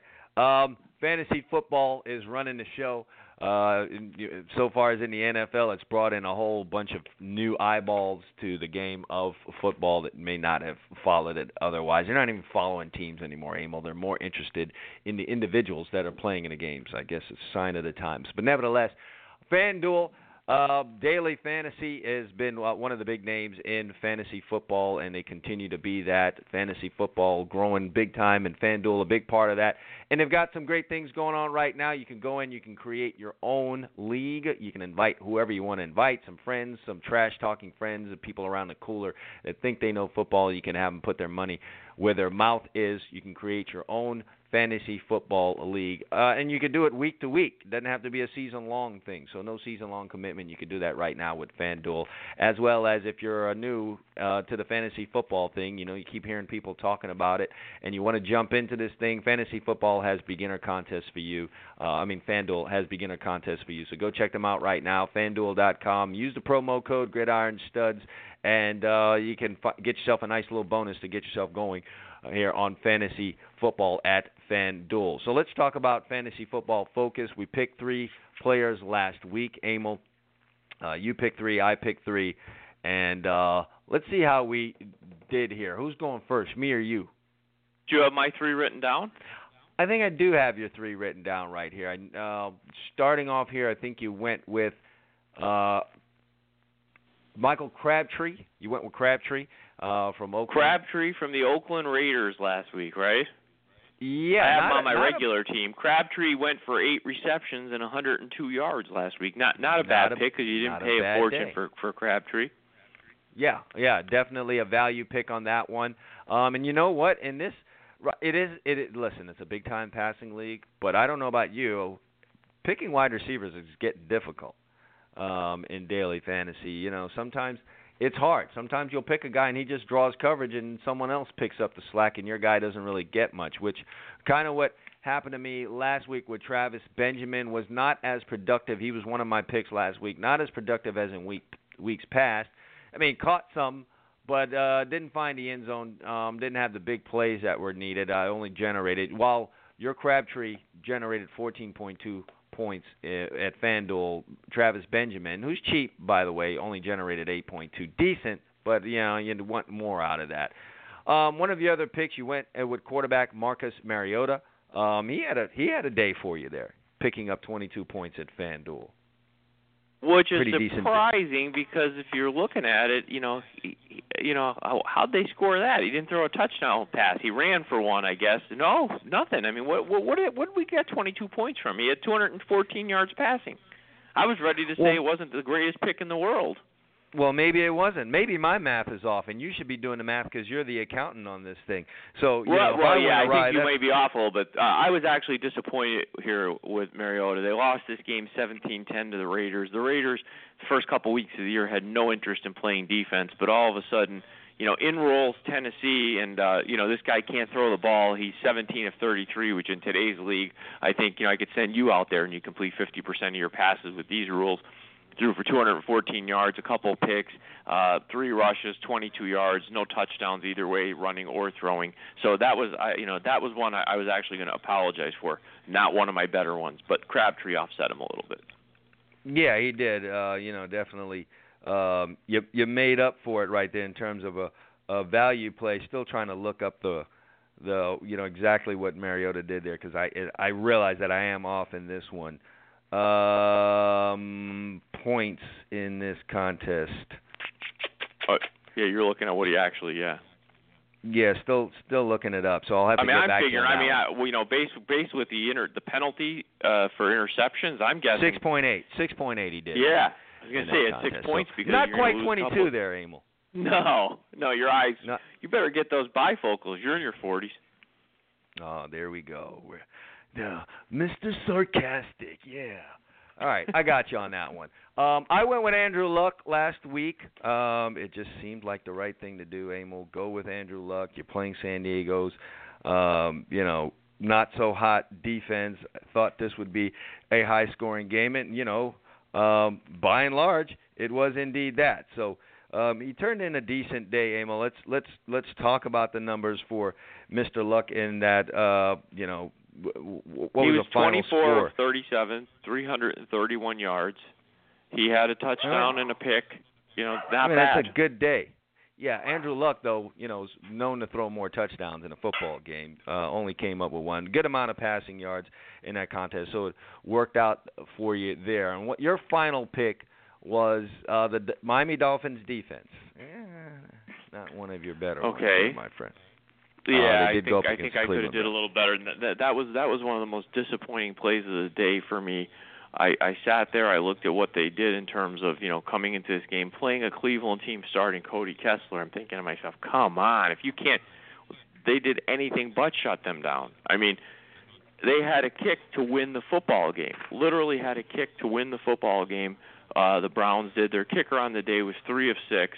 He was high school version of kicking. So at the end of the day, the Dolphins ended up winning this game in overtime, 30-24. Their defense did nothing for you. Sorry, folks. Yeah, I couldn't be happier about my last pick. It was probably the pick of the week. I took Kansas City's defense, and not only did they pick Fitzpatrick off 1 time, 2 times, 3 times, 4 times, 5 times, 6 times they picked off Mr. Fitzpatrick. They ran some of those bad boys back into the end zone, too. When you can pick up 35 FanDuel points with your defense, you're doing something big. So really happy about that one. It's something for me to, go ahead and break my arm, patting myself on the back for. You know what FanDuel does, too, also? They will email you each week, and they'll tell you the perfect fantasy lineup. So running through this really quick. Last week, the perfect fantasy lineup was at quarterback, Trevor Siemian. Picked up 28.98 points. He only cost you $6,700. LaShawn McCoy at running back, 25 points. Carlos Hyde, 25 points. Marvin Jones with the Detroit Lions. Who's that guy? Picked up 35 points. He went off against Green Bay. Emmanuel Sanders cried all week about not getting the ball. He got the ball in this contest and picked up 28 points. And then your guy Terrell Pryor, much to your chagrin, going against the Dolphins secondary, picked up 27 points. For tight end, it was Zach Miller for Chicago, 23 points. Always great when you can get that out of a tight end. And then the kicker from Washington, Dustin Hopkins, picked up 19 points against the Giants. And then, as we said, the defense for Kansas City picked up 35 points. So what are your 3 picks this week? Okay, well, I'm going to start. Again, our thing, we try to do value. I mean, we're just, anybody can give you the top of the board. I'm going to start with a guy who's been flying under the radar, but is having a little bit of a renaissance down there where we don't know any of their players. I'm going to take DeMarco Murray with Tennessee. Yeah, Murray, he left Dallas. He went to Philly, didn't work out there. It didn't work out for a lot of people in Philly, as we can see, because the Eagles are much better without Chip Kelly. He's down here in Tennessee. They're going to play the Texans. Texans just got a dose of bad news. J.J. Watt probably out for the season. They can't be feeling great about themselves. Tennessee seems to have a real affinity for running the football and sticking with running the football. Murray went for over 100 yards last week. I figure him to get a touchdown here somewhere in the game, hopefully from close in, and he has some success on the ground. I think, he's going to be one of those guys that won't cost you a fortune, and I think may be quite productive on Sunday. Yeah, on FanDuel, he's going to cost you $7,100. Not bottom basement, but not the high end either. I'm going high end on running back, and I'm going to pick Lamar Miller in this one. Didn't produce last week. A lot of that having to do with the fact that they didn't really give Lamar Miller to football. I think against Tennessee, they're going to probably want to get back to the ground game and not put the entire game on the back of some dude named Osweiler. So I think the Texans get back to running the ball and let Lamar Miller do a little bit more of his work there. So I kind of like him in this one. And, FanDuel is going to cost you $8,200 to get this guy, but I think he's out and ready to produce in this contest. I just think it sets up for him. Who's your next pick? Lamar Miller. Excellent. Okay, my next pick is a guy that, is not a quarterback you think of as one of the greats when the names pop up. But in this matchup, I like him. I like Kirk Cousins. He played well last week. He's thrown for almost 1,000 yards so far in 3 games. The Browns seem to be just, even when they should win a game like last week in Miami, they figure a way to roll a high school kicker out there and go 3 of 6 and lose the game. Right. They have to be dejected. They're going to Washington. Redskins need to get back into this division race. They can't afford to lose to the Browns, so I figure they're going to be throwing that ball all over the yard, and I expect Cousins to have a big day doing it. So you don't make much out of the quote-unquote dissension in the locker room about him? No big deal? You think that's BS? Well, it's funny. All these people inside these kind of teams that are dysfunctional always want to go right after the quarterback. And my first, you probably saw what I wrote when that came out a couple weeks. I put the story up. Let's see. The Redskins defense gave up 38 to the Steelers, 27 to the Cowboys, and even in a win last week, 27 to the Giants. They might want to look at the other side of the ball for their problems, because that's 92 points in 3 games. That's 31 points a game. That's not going to win you a lot of games in the NFL. No, and I'm kind of with you because, Kirk, they're letting him throw the ball around, so that gives you opportunities with Kirk Cousins. So, probably a solid pick on that one. I'm going to go to wide receiver, man, and, you got to go with the Jones kid out of Detroit. I mean, last week he put up big numbers. But when you go back and look, they've been throwing this kid the football. And until someone shows that they're going to put some coverage on this guy and find a way to stop him, I'm going to just roll with it. Calvin Johnson's gone. This is Matthew Stafford's new Calvin Johnson. I might be crazy, but for now, let's ride with it until he gets really super high priced and teams start shutting him down. And, it's going to cost you $7,600, which, by the way, is the same amount Kirk Cousins is going to cost you on FanDuel. So $7,600 on FanDuel for Mr. Jones there with the Detroit Lions. I'm going to back him once again this week. What's your final one? My final one is Simeon, the Denver quarterback. You see the final score in that Bucs game last week? I mean, 37-32 against the Rams. Yeah. Huh? That was interesting that the Rams could roll up them kind of points. I mean, a season's worth of points against the Bucs. Listen, I thought the Rams going into that game last week might not have outscored the Dodgers, who the night before scored 14 in Colorado. I think I have nothing to say. I mean, I don't know what Tampa's doing down there. Maybe it was an off week, but I want to find out. This kid seems to be coming into his own. Obviously, John Elway knows how to pick quarterbacks. And, whether they win or lose the game, I don't know. Maybe Winston goes nuts and Tampa wins the game 31-28. I don't know, but I think Denver will move the ball versus Tampa. He's not going to cost you a fortune. Again, that's kind of where I'm looking here. I mean, I'm not going to just toss out Aaron Rodgers for you. Don't want to do that. And real quick, let me try and get you a figure on Mr. Simeon, who's probably going to start growing in terms of what you need to pay for this kid as the season goes along. But until that point, it makes sense for you to kind of put a saddle on this guy and ride with it. I don't have that number right there in front of me, but I can't imagine that it's quite that high. He was a great pick last week. I'm going to finally, and I've been a defense guy. I coach defense. That's what I played. So I'm going to ride defense on this one. I'm going to go with Houston. Houston's got a battle back here. They're getting Tennessee, and everyone knows just how impotent, if I could use that word, Tennessee has been offensively. And, you're getting a motivated Texans team, and it starts with defense with them. Can we agree with that? Well, Tennessee might bring a single pack down there on Houston. You know what I'm saying? The single travel pack. There you go. I mean, I think they travel with one football, the Tennessee Titans. This is how much they're not getting it done on offense. So Texans shut out on national TV last week. They got to respond. They're a defensive-first kind of team right now, and I think that's going to be the big unit that shows up. Titans stroll into this game, off of a loss, but I'm not expecting. They're not getting it done offensively, to say the least. 10 points against the Raiders, 16 against the Lions. If you're only scoring 16 points against the Lions, you got issues, and 16 against the Vikings. So I'm going to back the Houston Texans in this one. So that's our fantasy football focus, sponsored by FanDuel. Again, you can head over to FanDuel.com and get yourself set up over there. Use the promo code GridironStuds, and you can start off with a nice little bonus at FanDuel.com. All right, finally, Emil, we're not going to go through the individual games here. I don't want to bore anyone to death. You and I need to make some picks. So let's talk about what we did last week and hop into what we think is going to happen this week. Well, last week we both rolled out 1 and 2 weeks in the NFL. So you're sitting at 5 and 4 in your NFL picks so far through 3 weeks. I'm sitting at 4 and 5 as we roll into week number 4 in the National Football League. Did I do that right? There you go. You couldn't help yourself there. But yes, nevertheless, that's where we are. All right, I'm going to jump up here first and make my selections, because that's how this thing goes here when we're in the NFL part of this thing. So here we go.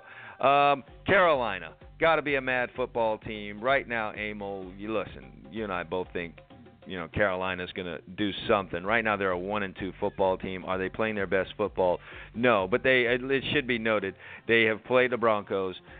They've played the 49ers, not the toughest team. And then the Vikings. They've lost to two very good football teams in the Broncos and the Vikings. Now they're taking on a divisional opponent. They've got to step up. They've got to play really good football here. And the Falcons are coming off of a primetime Monday night win over the New Orleans Saints. I don't think the Falcons are going to be at their best here. So I'm going to back the Panthers as 3-point favorites on the road in this contest. My next pick, I'm going to take, listen, I haven't been drinking. I just need to say that up front. I'm going to back the Cleveland Browns in their game against the Washington Redskins. The Redskins are coming off of a huge divisional, very emotional win over the New York Giants. The Redskins are a 1-2 football team, okay? Let's not forget that. And this is still the NFL. And you know what? Cleveland showed me something fighting last week against the Miami Dolphins. So maybe they can't win a football game right now, but they're still fighting. They don't know that they suck yet, just to use one of your lines. Only 4 weeks in. They still think they have a shot. I think they're going to play hard football right here. And, again, they could catch the Redskins napping as they come off of that big road win against the Giants. So I think I'm getting 7.5 there. Am I correct, Mr. Accountant? You're getting 7.5. 7.5. So I'm going to roll with Cleveland. And then the flip side of that, I'm going to back the New York Giants in this contest. So much talk about the Minnesota Vikings. I think almost too much talk right now. Sam Bradford is this great guy. When 6 weeks ago, people were wondering if he should still be playing in the league. I get it. He's doing better. He's doing well with the Minnesota Vikings. But I saw a little bit of what I was talking about last week happen in the game last week. They found a way to cover Stephon Diggs. He's the only real weapon you have right now. Defenses are going to change without Peterson back there. Yes, Peterson wasn't going nuts, but that's because teams had to do a little something on defense to defend that. I don't think you're going to really see that anymore. I think Minnesota's going to be limited. The Giants are a solid football team. They're catching, I think, 5 in this contest. I like a really good Giants, 2-1 Giants football team as an underdog of 5 in this Monday night contest. So I'm going to take the New York Giants. Can't argue with any of the logic on your picks. You're rolling with the Carolina Panthers -3. Yeah, I know how to talk Browns, these picks up, baby. 7.5. I can sell this stuff to anyone, okay? No, I just the gave New you York Browns. Giants +5. I mean, that line's been inflated. I'll tell you what. I almost made my Cowboys a pick in this segment, but I didn't want you to call me a homer. I like the fact that was I definitely would have. Well, I looked at the fact that the line's been driven down to 2, and I like Bryant actually being out of this game, getting that line being driven down, because I think the one thing a rookie quarterback has done for the Cowboys, it's forced the rest of that team to focus and up their game, knowing that they may have to help this kid, although he hasn't seemed like he needed it. But that length of the trip is going to cause me to make that my 4th pick, which I won't make official. I'll throw that out. Here's my 3 official ones. The first one, I have to hold my nose. Okay, you ready? I'm going to take the Jacksonville Jaguars at home +2.5. How about that? So you see my Cleveland Browns pick and you raise Jacksonville. We're going. Yeah, Jacksonville was a darling coming into the season, and maybe they went in a little full of themselves, thinking they were better than they were, forgetting that they won whatever it was, 5 or 6 games probably last year. Well, that shine has been wiped from them. They got off. They don't have a win yet. The Colts roll in here. The Colts are just not a complete football team. They're not a good football team, in my opinion. They're Andrew Luck and his merry men. They're being asked to win this game on the road. I think Jacksonville will take some umbrage with that. They want to get in the right side, the left side, I should say, the win column, finally in 2016, and I think they will here. I'm calling for the Jags to win this game, obviously outright, if I'm only getting 2.5, so I'll take them. Next, the LA Rams are 2-1. Did you know that? And they scored 37 points last week. How about them Rams? How about them Rams, right? And the Arizona Cardinals got dominated at Buffalo, and they're 1-2. But somehow, I look at this line, and the Cardinals are 8-point favorites. Kind of tells me something. Tells me that they're not buying the Rams 2-1, and Arizona's probably got a lot more talent. They're 1-2, and they're kind of in the shoes of your Panthers. You don't really want to go to 1-3. They need a win. and I think they're going to get it in a big way here. I really see the wheels coming off in this game. One of those games where the Rams just start kicking the ball around and turning it over out in the desert. I like the Cardinals blowout fashion here. Let's call it like 37-17 Cardinals. Big win. How dare you speak about the Rams in such a fashion here on this show? You must be out of your mind. You and I are both kind of closet. With you I like the Rams a little bit, but I can't support them in this spot. Finally, you're a Los Angeles guy. I am. Yeah. What can I say? I'm like you. You're a closet You love Rams LA. fan. Admit it. Yeah, I get it. I do. Get it. What's your last pick? Okay. Lastly, anybody who watched the Eagles dismantle the Steelers last week, the Eagles played very well. I was impressed with their defense, really was. That was more impressive to me. But they also saw the Steelers have some issues, especially on the defensive side of the football. They can't get pressure on the quarterback. They struggle there. The back end of their defense seems like it's been bad now for 4 or 5 years, unlike the old Steeler teams. And they come home. Everybody figures they're mad. I'm sure they are mad, but guess what? They're playing a very good, well-coached Kansas City Chiefs football team that plays some decent defense themselves. Picked off Ryan Fitzpatrick 6 times. I'm getting 5 points. I'm going to take the 5 points. I just don't see the Steelers ready to blow anybody out right now. I think the Steelers need to get some things fixed, and it's early in the season. They can, but in this spot, I like the Chiefs. If they don't win the game outright, I think they'll be there all night. So I'm going to take them. So my 3 picks are the Jacksonville Jaguars plus 2.5, Arizona Cardinals minus 8, Kansas City Chiefs plus 5. And there you have it. That's an NFL wrap, my friend. We got a fantasy football focus in. We've got almost 3 very hot picks that are going to just absolutely crush the bookmaker. Okay, should we play the Stu Finer again? No, I won't do it to it. Play him again. Then you got my picks. No, I can't do it. I'm going to send you out with the Stu Finer. How about that? I'm going to turn you into a talking head scammy capper. All right, How about that let's talk right now. I'm going to kill your bookmaker. I'm going to rip his throat out. I will blow this man. Okay, that's enough of that. You're going to rip the throat maker out. Did you hear that? The throat maker. You're going to rip the throat out of the bookmaker with those 3 hot picks. I've got my picks in. All the picks are in. And that includes the fantasy football focus, so we're done with you. Isn't that right? Don't we get to kick you out of here? Everybody have a good weekend. Enjoy your football for the next, 4 days, really. You get it on Monday, but we'll talk to you on Monday. So 3 days until we talk to you again. So have a good weekend. That's it. Emil Calamino's out. I'm going to take a quick break. When I get back, it's Nick Delatorre from GatorCountry.com to talk Gators football. Gators taking on Vanderbilt. We'll be right back right after this. This beat is self-rich. To all you high school recruits out there, you want to get recruited by the colleges? Step up and visit GridironStuds.com today. We got college coaches visiting. We've got people visiting. We've got fans visiting. If you want to be seen, get your video up there right now. It's easy. Create a profile. Takes 2 minutes. Stop playing games. Get off of Facebook. Take control of your future. GridironStuds.com is where you need to be today. Visit now, set your profile up, and let yourself be seen.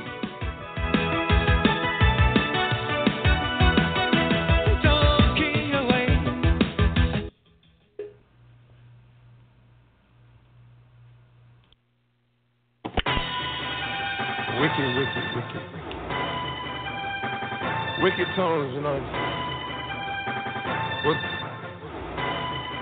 Metro Boomin want some more, nigga. 11:23 here on the East Coast, more specifically down here in the state of Florida. And speaking of Florida, it is time to talk Florida Gators football with my next guest. It is Nick Delatorre from GatorCountry.com. GatorCountry.com, the authority out there on Gators. All things Florida Gators, not just football, but you got a basketball season coming up, and you've got all kinds of sports going on, and Gator Country is right there to cover it for you. Nick, what's the attitude and mood of the team that gave up 38 straight and let the Vols come back on them last week?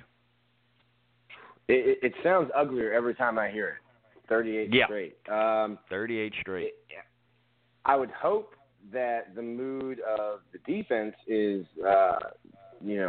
time to redeem ourselves. The mood of Florida is confident. They're playing a Vanderbilt team that's 2-2, a Vanderbilt team that lost to the Fighting Muschamps earlier in the year. That gave them a big lead. So it's going to be a confident team. My question is, you're almost playing another opponent.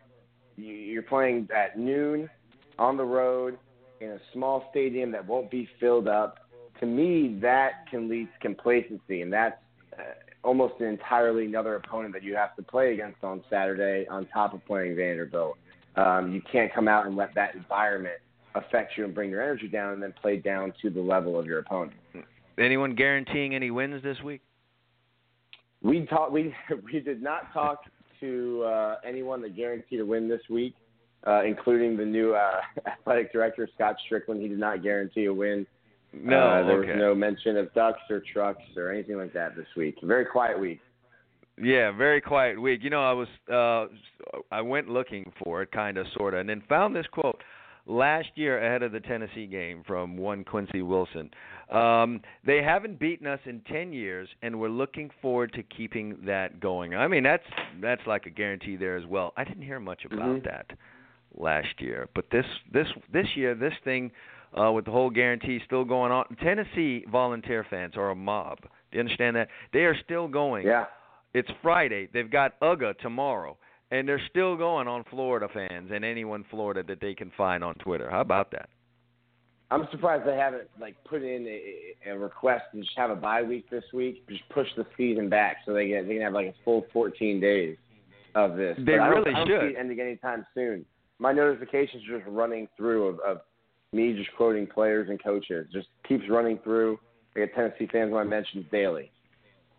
Yeah, clear this up for the novice fan out there. Florida just lost to Tennessee. Obviously, both are in the East. So what matters going forward here? Is it just the standings for each team against East opponents, or is it an entire SEC schedule? So, if Tennessee goes out and loses a game to a West team, does that help Florida out in terms of winning the Eastern Division of the SEC? So it starts off with just your SEC record. That's against East and West. So if you look at Florida's schedule, you've got Missouri, LSU, the rest of the East, and then you've got LSU and Arkansas still on the schedule. Tennessee's about to go through a gauntlet. They're at Georgia this week, at Texas A&M the following week, and then host Alabama. I don't see them going through that unscathed. So then you have to worry about getting into tiebreakers. When there's 2-team tiebreakers, 3-team tiebreakers, the first 2-team tiebreaker, Florida's out in head-to-head competition. So if it's a 2-team tie between Florida and Tennessee, they're out. And then that goes down into 7 different categories, breaking it down. And then 3-team tiebreaker as well, which is probably where Florida would get help if Florida, Georgia, and Tennessee were all tied at the top of the end of the let me year. lay this scenario out to you. Tennessee beats Florida. Florida goes and beats Georgia, but Georgia beats Tennessee this weekend. What gives in that situation? If they continue to win, so everything else. If all the teams end with the same win-loss in the SEC. Yeah. It can actually get all the way down to a coin flip if you make it through all of these. But it would be combined head-to-head record among the tied teams, record of the tied teams within the division. Head-to-head competition that wouldn't work because you have everyone beating everyone there. Yeah, it'd cancel itself out. Now, isn't there a rule, or did they change this about the team that has had the most amount of time of not going to the SEC championship is the team that goes? Is that still a rule? Does that still exist? So, if Tennessee hadn't been there in the longest amount of time, aren't they the ones that would go? No, I don't think that was a rule. It gets down to the coin flip is the last one, and then the best cumulative conference winning percentage of non-divisional opponents. Good grief! Let me write that one down. That is the second to last tiebreaker, but nothing about who hasn't been there in the longest. It's all record against divisional teams. The cross-divisional teams' record against the rest of the SEC. That's a way to narrow people down. It gets complicated once you get into 3 or more teams tied. All right, so basically, you're a Florida Gators fan. You need Tennessee to go slip on a banana peel this week against an angry Georgia team, and we'll talk about that in a minute. Then you need them to go drop at least one of these. Tennessee to win too. Yeah, they're thinking if we win out, if Florida wins out, Tennessee loses 2. Florida's back in Georgia, back in Atlanta. Yeah, pretty much how you're looking at it, and it's something that could happen when you got Texas A&M, who's playing pretty damn good football right now, and Alabama also coming up on the schedule for Tennessee. If Tennessee can fly through these next 3 weeks, then it's looking pretty good for the Volunteers. But let's talk about this week. If you just look at it from, a distance, Georgia was 3 sheets to the wind. They were tissue paper last week against Ole Miss. No reason to think that they can do anything against the very Tennessee team that scored 38 straight points on what was a vaunted Florida defense. It looks like on paper this is one hell of a mismatch, but you and I have been looking at this college football thing for a while now, and when you have a proud program like Georgia, embarrassed last week, and a Tennessee team literally drunk and high off of moonshine, that's like a perfect storm for an upset. Do you believe that could happen here? I do believe it could happen. It really – I think Georgia's kind of going to go the way that Jacob Eason goes when they come into these games. I don't think you're going to be able to run the ball 50 times. You're going to have to ask your freshman quarterback to make some plays. So does he respond? What does Jacob Eason do? And obviously Georgia's season also is going to hinge on Mr. Chubb and how long that he stays healthy with how much he's carrying the ball. Yeah, and they've had some problems running the football, oddly enough. Getting back to Florida, there's been much talk about several things that went on in the game. What would you attribute most to the second half collapse? I think there's going to be a couple things. So, really, I think on offense, when you come out 21-3, you're feeling pretty good about your defense, and you're still trying to create those second and third and manageables that we talked about before the game with Austin Appleby. Mm-hmm. Now your offensive line's not getting a push, so that run on first down, now you're in 2nd and 10. And it's okay, well, if we run the ball and pick up 3, that's better than, 3rd and 7 is better than 3rd and 10. So you try to do it again, now you're in 3rd and 10. Okay, quick 3 and out. Tennessee comes down. You were in the stadium. After that first touchdown they scored in the second half, the place woke up. The place woke up. In the first half, we were doing a Rocky Top, the song, counter. There were 4 in the first half, and the game finished with 18. The place just woke up in the second half. And I think Florida comes out after that touchdown. Now it's 21-10, and, okay, you try to do the same thing. It's okay, if we can just get into a second and manageable for Austin Appleby, pick up a first down, start taking some clock off, quiet the fans a little bit, and it doesn't happen. It's a 3 and out. And they score again. And now the place is a madhouse. Those fans were savage. They absolutely were. I mean, I was there 2 years ago, and they weren't as powerful as they were this last Saturday. No doubt about it. Mm-hmm. The home field advantage was in full kick last Saturday. And then on defense, Jalen Tabor slips. That turns into a 67-yard touchdown. Duke Dawson got beat a couple times. I think what we saw in the first half were there were some drops, 5 drops in the first half. 3 of them would have been a first down. 1 of them would have been a touchdown.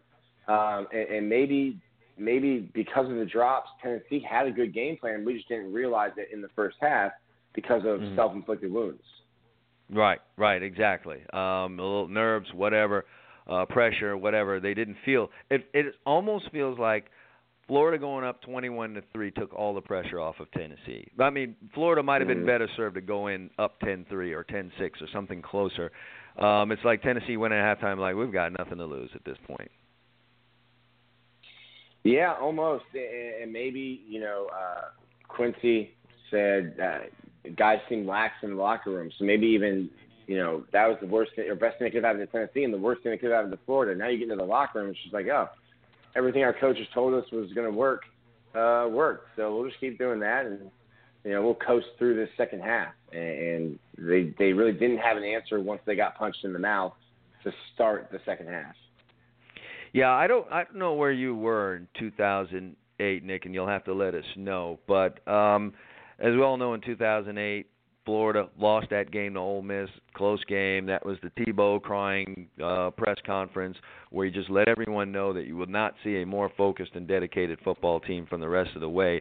And by golly, the man absolutely delivered on that type of rhetoric right there. As Florida went out and just completely destroyed everyone they faced, which included an LSU team that year that was ranked 4th. And Florida went out and beat them 51-21. Does this team have that kind of, rest of the season in them? Can you see that in this team? Anything close to that? Was that 2008? I was a freshman in college that year, I think. So it would be do they have that run in them? I don't know. I need to see. They obviously don't have Tim Tebow. Eddie Pinero wears that jersey. I think it's a couple sizes smaller now. Yeah. I need to see how they respond this week. Like I said, but it's easy to get complacent. This is by far the smallest stadium that Florida will play in this year. It's almost a tough environment to play in because it's not anything like you're used to playing in. You just played in front of 102,000 people last week. You're going to play in front of 44 this week. Right. I need to see how they come out. Austin Appleby's not your long-term answer. Luke Del Rio's an emergency option at quarterback this week, but what does the team do? Do you respond and come out and win this game 38-0, 38-3, or do you let Vanderbilt hang around like you did last year? You let Vanderbilt hang around, and all of a sudden you need a late field goal from Austin Hardin to win the game. So I need to see Florida go in, punch Vanderbilt early, step on their throat, and just keep them out of it. By halftime, the score, one of those games where third quarter you're taking the starters out and you're putting in freshmen and sophomores to finish the game. Yeah, I guess this will tell you a lot about what, Florida's going to be like down the stretch here. If they can come out off of what just happened there and really, really respond, if you're a Florida Gators fan, you could feel good about what you think your team will do the rest of the way. Obviously, you got a really big game coming up next week against LSU at home. That's the other thing. Yeah, you're totally focused on Vanderbilt, or are you thinking ahead? Right. You're coming off a huge emotional game against Tennessee, and it's Les Miles or not, you have LSU next week. And sandwiched in this tiny little Vanderbilt that we probably don't need to worry about too much. We can just show up, roll our helmets out there. True. Let me ask you this question, and we'll kind of end on this. LSU, more dangerous right now with Les Miles gone, or with Les Miles there still coming along? I think in general, more dangerous without Les Miles. But against Florida, Les Miles always knew when to call one of those fake kicks, fake punts that seemed to be a touchdown every time he called it. But I think more dangerous with Coach O there. You got a sense that LSU is playing for Les Miles because that's a coach that they love. You got a sense that, after Will Muschamp was fired, that Florida was playing for him to send him off the right way. I think you've got a mix of that. And also, Ed Orgeron's gone in and changed everything up. He did this at USC where, hey, I'm not here for a long time, so I'm here for a good time. He's bringing fun back to practice. Guys are having a good time at LSU practice. So I think there's a mixture of, hey, we're having fun. We like Coach O. We're also playing for Les Miles, the guy that we came to this school for. We're playing for him as well. So I think that's going to be a dangerous LSU team. And then another noon kickoff, which Florida, will have this week, and something they haven't been great with. They haven't done a great job handling. Had to take FAU, the Fighting Owls, to overtime last year at a noon kickoff. Yeah, it's time to get right on those particular games, those noon games, because like it or not, it's coming at you. And I think LSU might be even, less predictable with Orgeron there as opposed to Les Miles, because that was one of the big deals. Pretty predictable, especially offensively. LSU with Les Miles at the helm and Cam Cameron calling his shots. Hey, before I let you go, man, your high school alma mater is a mighty mighty 24-point underdog tonight against Bishop Gorman. Slap in the face, or is that deserved? Like, is Gorman really that team, and they're going to run your high school boys all the way through the desert back down here to sunny South Florida? Where can I get that? Where can I get that point spread? That's what I want to know. Well, really, it's Pinko's. I do understand that there's some online casinos that offer, oddly enough, spreads on high school football games. So from that standpoint, I think it's closer to 16 or 17 points. But either way you're looking at it, I can't recall any time when St. Thomas has been an underdog like this in a football game. I don't think ever. You can go back to when Brian Piccolo was playing football, and I don't think they were ever an underdog, 3-touchdown underdog. Yeah, pretty amazing. So I guess people really think that much about Bishop Gorman. And again, I'll be talking high school football coming up here in the next segment. So it'll be interesting to see what my guest, Joshua Wilson, thinks about that. But as always, Nick, thanks for coming on, talking Gators football here with us on the Gridiron Studs Show. Appreciate it, Chad. All right. Nick Delatorre from GatorCountry.com talking Gators versus Vanderbilt this week. Can they pick themselves up off the mat after the disappointing loss to Tennessee? That remains to be seen. Noon kickoff tomorrow, Eastern time for the Florida Gators versus Vanderbilt. Going to take a quick break. When I get back, it's time to talk high school football here on the Gridiron Studs Show, Florida high school football. We'll be right back right after this.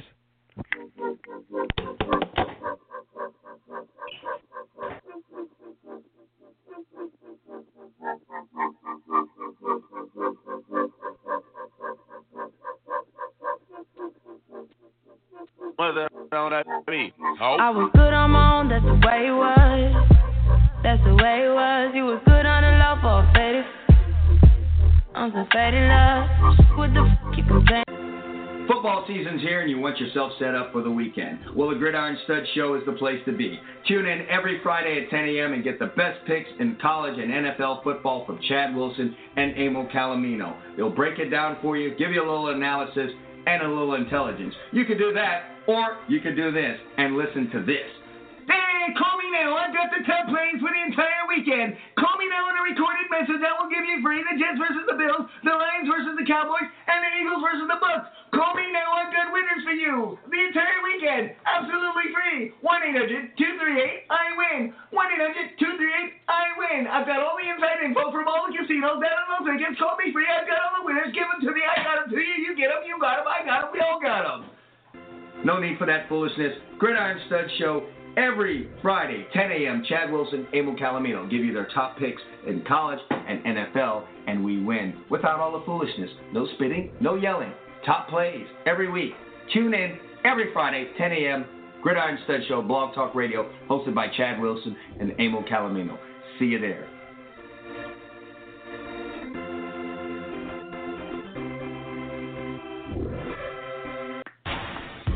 Hey, do you love fantasy sports?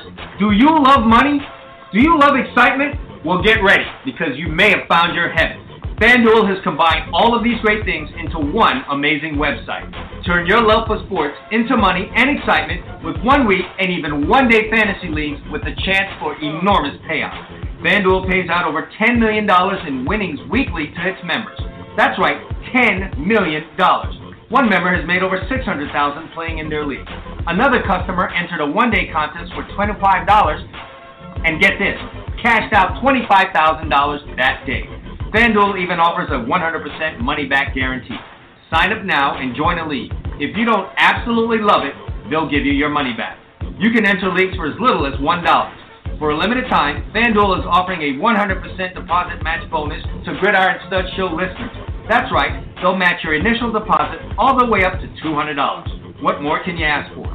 Just head over to FanDuel.com right now and enter the promo code GridironStuds when you sign up. But you better hurry. The match bonus is going to end soon. Just head over to FanDuel.com and enter the promo code GridironStuds. Do it now!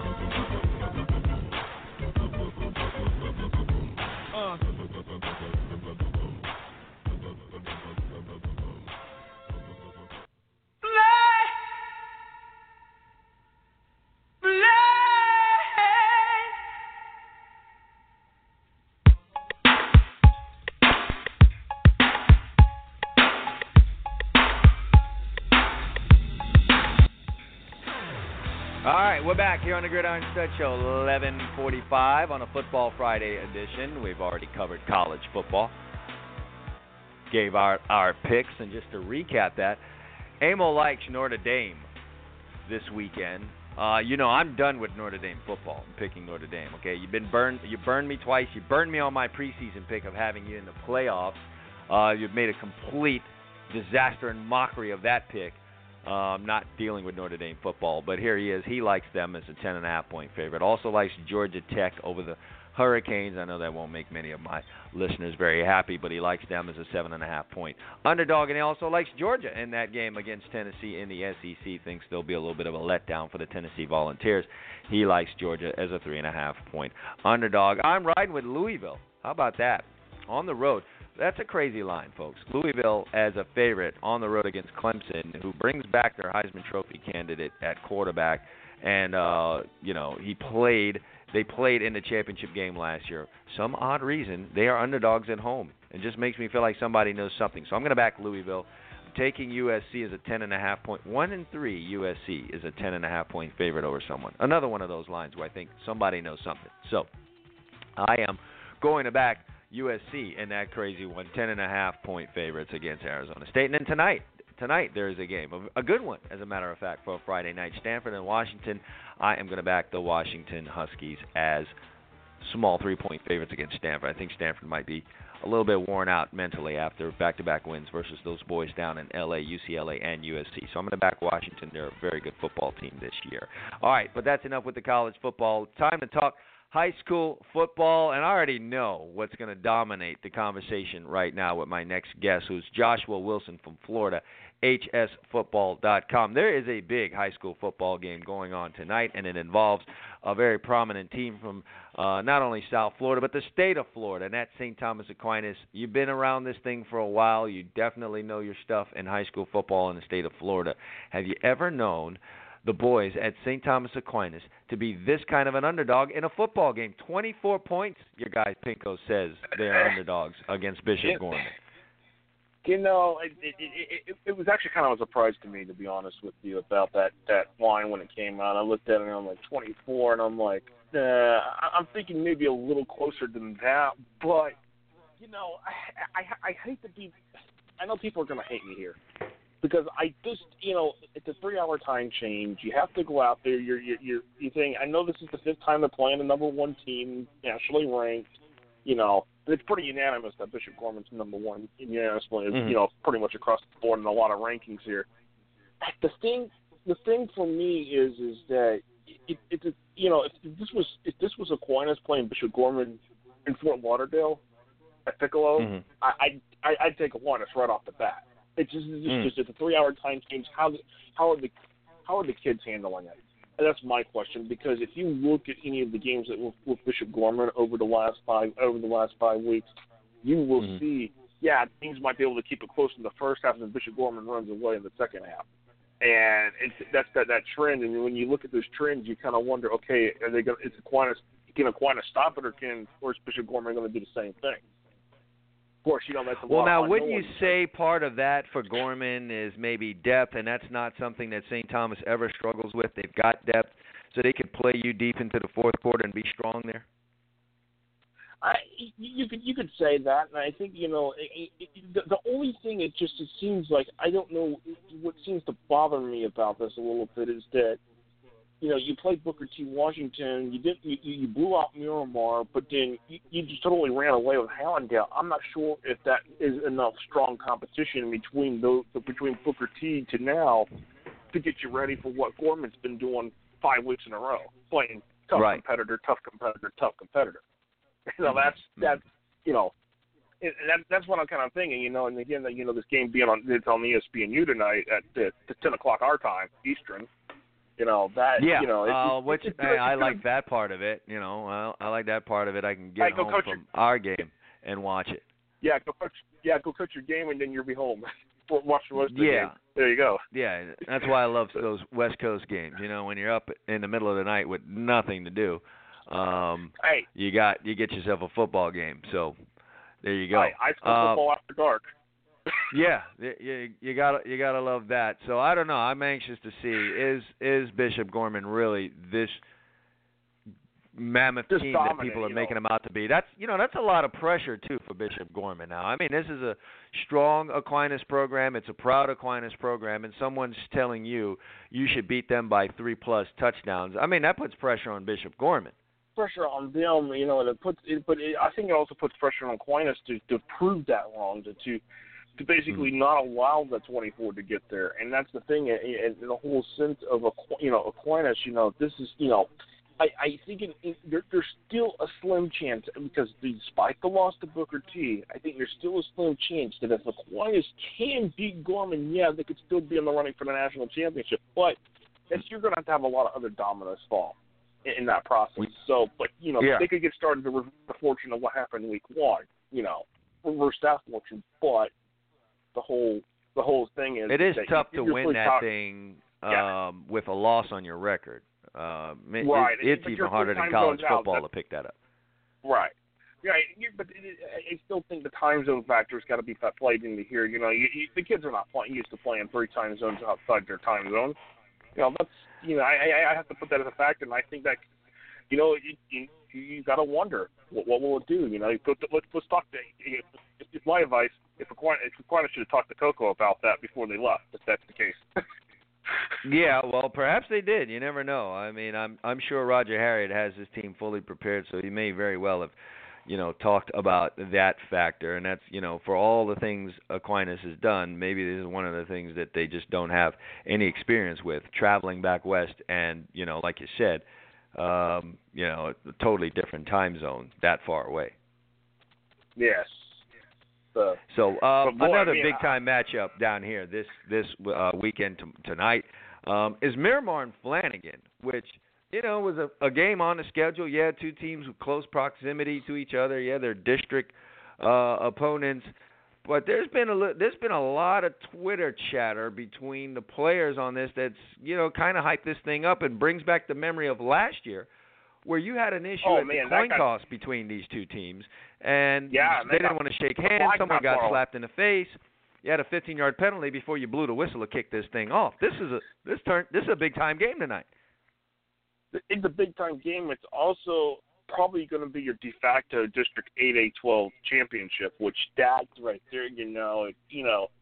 You look at it. Pinco's has only got Flanagan as a 3-point favorite, so that game could go pretty much either way. I'm thinking it can go much either way as well. I mean, the only one that seems to be really kind of like, okay, Flanagan's just going to kind of win this war, and Miramar's not going to have an edge or anything. It's USA Today and their sport predictor, but I'm just like, you know what?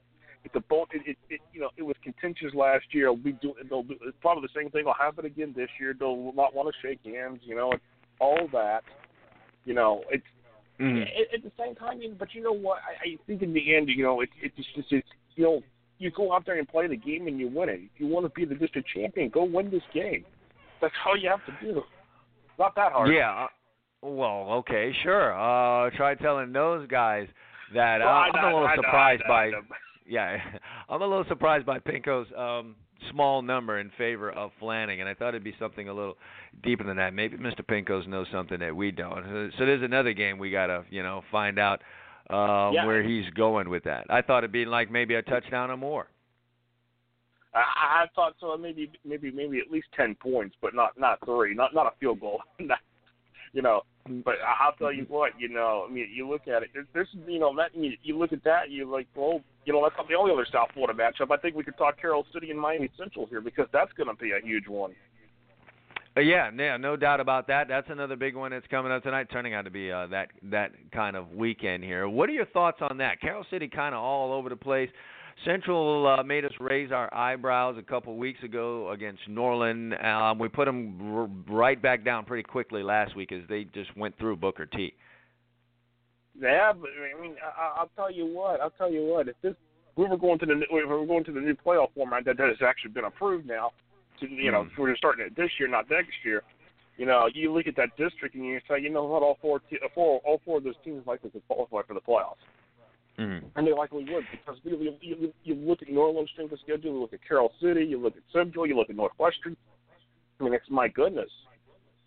It's like how can you that's a good segue as maybe we jump away a little bit from the individual games. That was a very important thing that went down with the FHSAA this week, and I know you've been all over it and on top of it.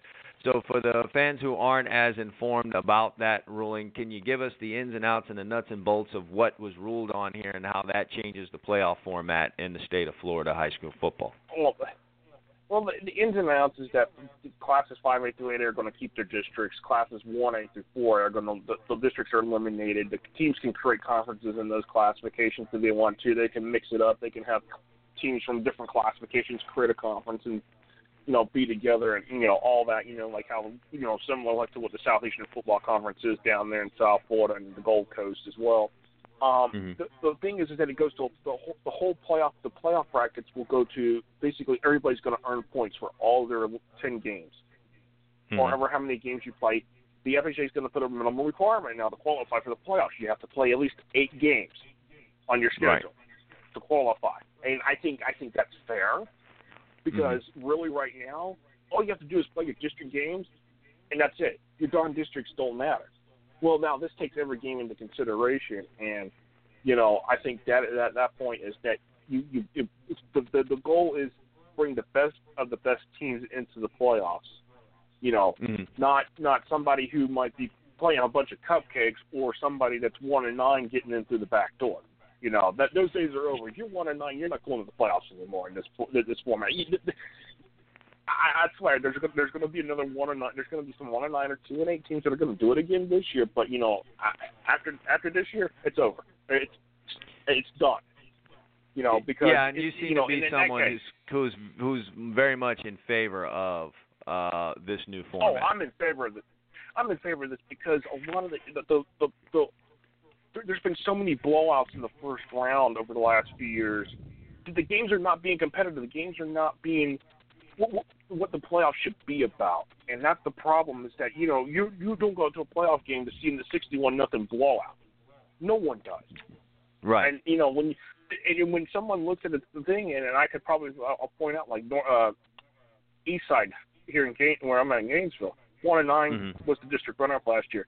Went to Clay High School in Green Cove Springs last year, got blown out like 61-0. It was ridiculous. It's like when the fans know that the team is 1-9 coming into that game, do you think the fans of the other team is going to show up? Probably not. No, because they know it's going to win. Especially the longer the trip too, that makes it the worst. Yeah, and what's interesting about this is that teams will earn points. There's 4-level category points and all this, but all 8 classes are going to use the same point system. And what will happen is that in classes 1A through 4A, you'll have the teams will be signed into one of 4 regions based upon their enrollment.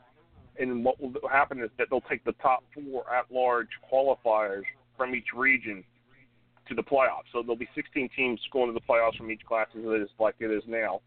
And then in 5A through 8A, the teams will still have districts. They're going to try to get the district numbers to balance out. So basically, that 19 district that's down there in Miami in 7A, they may be able to break that apart because, to get those numbers just balanced out a little bit nicer. So we're the teams down there can have a few more non-district games to go schedule that would be quality of points because right now the points aren't going to matter because they're not going to be able to qualify because they're certainly having to play 8 district games and they only have 2 non-districts. So the whole sense of this is that with the going to no districts in the lower classes, the goal is to bring a lot of these independents back into the state series, which 30 plus schools have already indicated they're going to do just that in the process. And like where I'm up here and where I'm in Gainesville, we got 2 schools now that are in the independent status, and they say, hey, we're ready to come back into this, and this is what's designed for them. So they don't have to play a powerhouse school if they don't want to in the regular season schedule. Now, if they want to qualify for the playoffs and want to get into the playoffs and play, and they play that powerhouse, that's a different story. But I can understand where a lot of these small schools are saying, hey, no, okay, I don't want to have to play, I'm sitting, I'm a Oak Hall, which is one of the schools here. I don't want to have to play University Christian, who has dominated in Class 2A the last couple of years. So, yeah, you'll have people on the flip side of that though that won't be all that. You're like, hey, listen, it's football. You signed up, you play for it. But I feel you on that. Getting back into the individual games, what's another game perhaps we weren't thinking about that you're looking forward to tonight? Hey, give me Pahokee and Boca Raton. Man, a 1A versus 8A. How often do you see that? Not often. Yeah, who would have thought? And what do you think is going to happen there between those two? I think it's another close matchup like it was last year. It's just, Boca Raton's pretty good, Pahokee's pretty good. Both of them are fine. I know someone's going to walk away with a loss this season. They're going to walk away with their first loss. Man, it's, I like, for Pahokee being a 1A team, they know how to beat up on some 8A teams. They know what they can do. They play football in Pahokee still. Obviously a proud program, and that hasn't gone away anywhere. So that is definitely going to be interesting. I like the upset alerts as they come in. What do you see some potential for a big upset alert tweet going out tonight? And if so, where? I'm not so much. I'm not sure. You know what? If I had to put an upset alert tweet on it, I guess it's, it depends on how if St. Thomas Aquinas goes and blows Bishop Gorman, how that might be an upset alert. But right. the thing is, this week it just seems like it's a lot of district games, but there's a lot of the not so good high quality district games that you would expect, because it's just, a lot of teams have changed over the last from what they were last year to this year. There's been a lot of change. I don't think we're going to get into the better of the district games until 2 more weeks out when we get to week 8.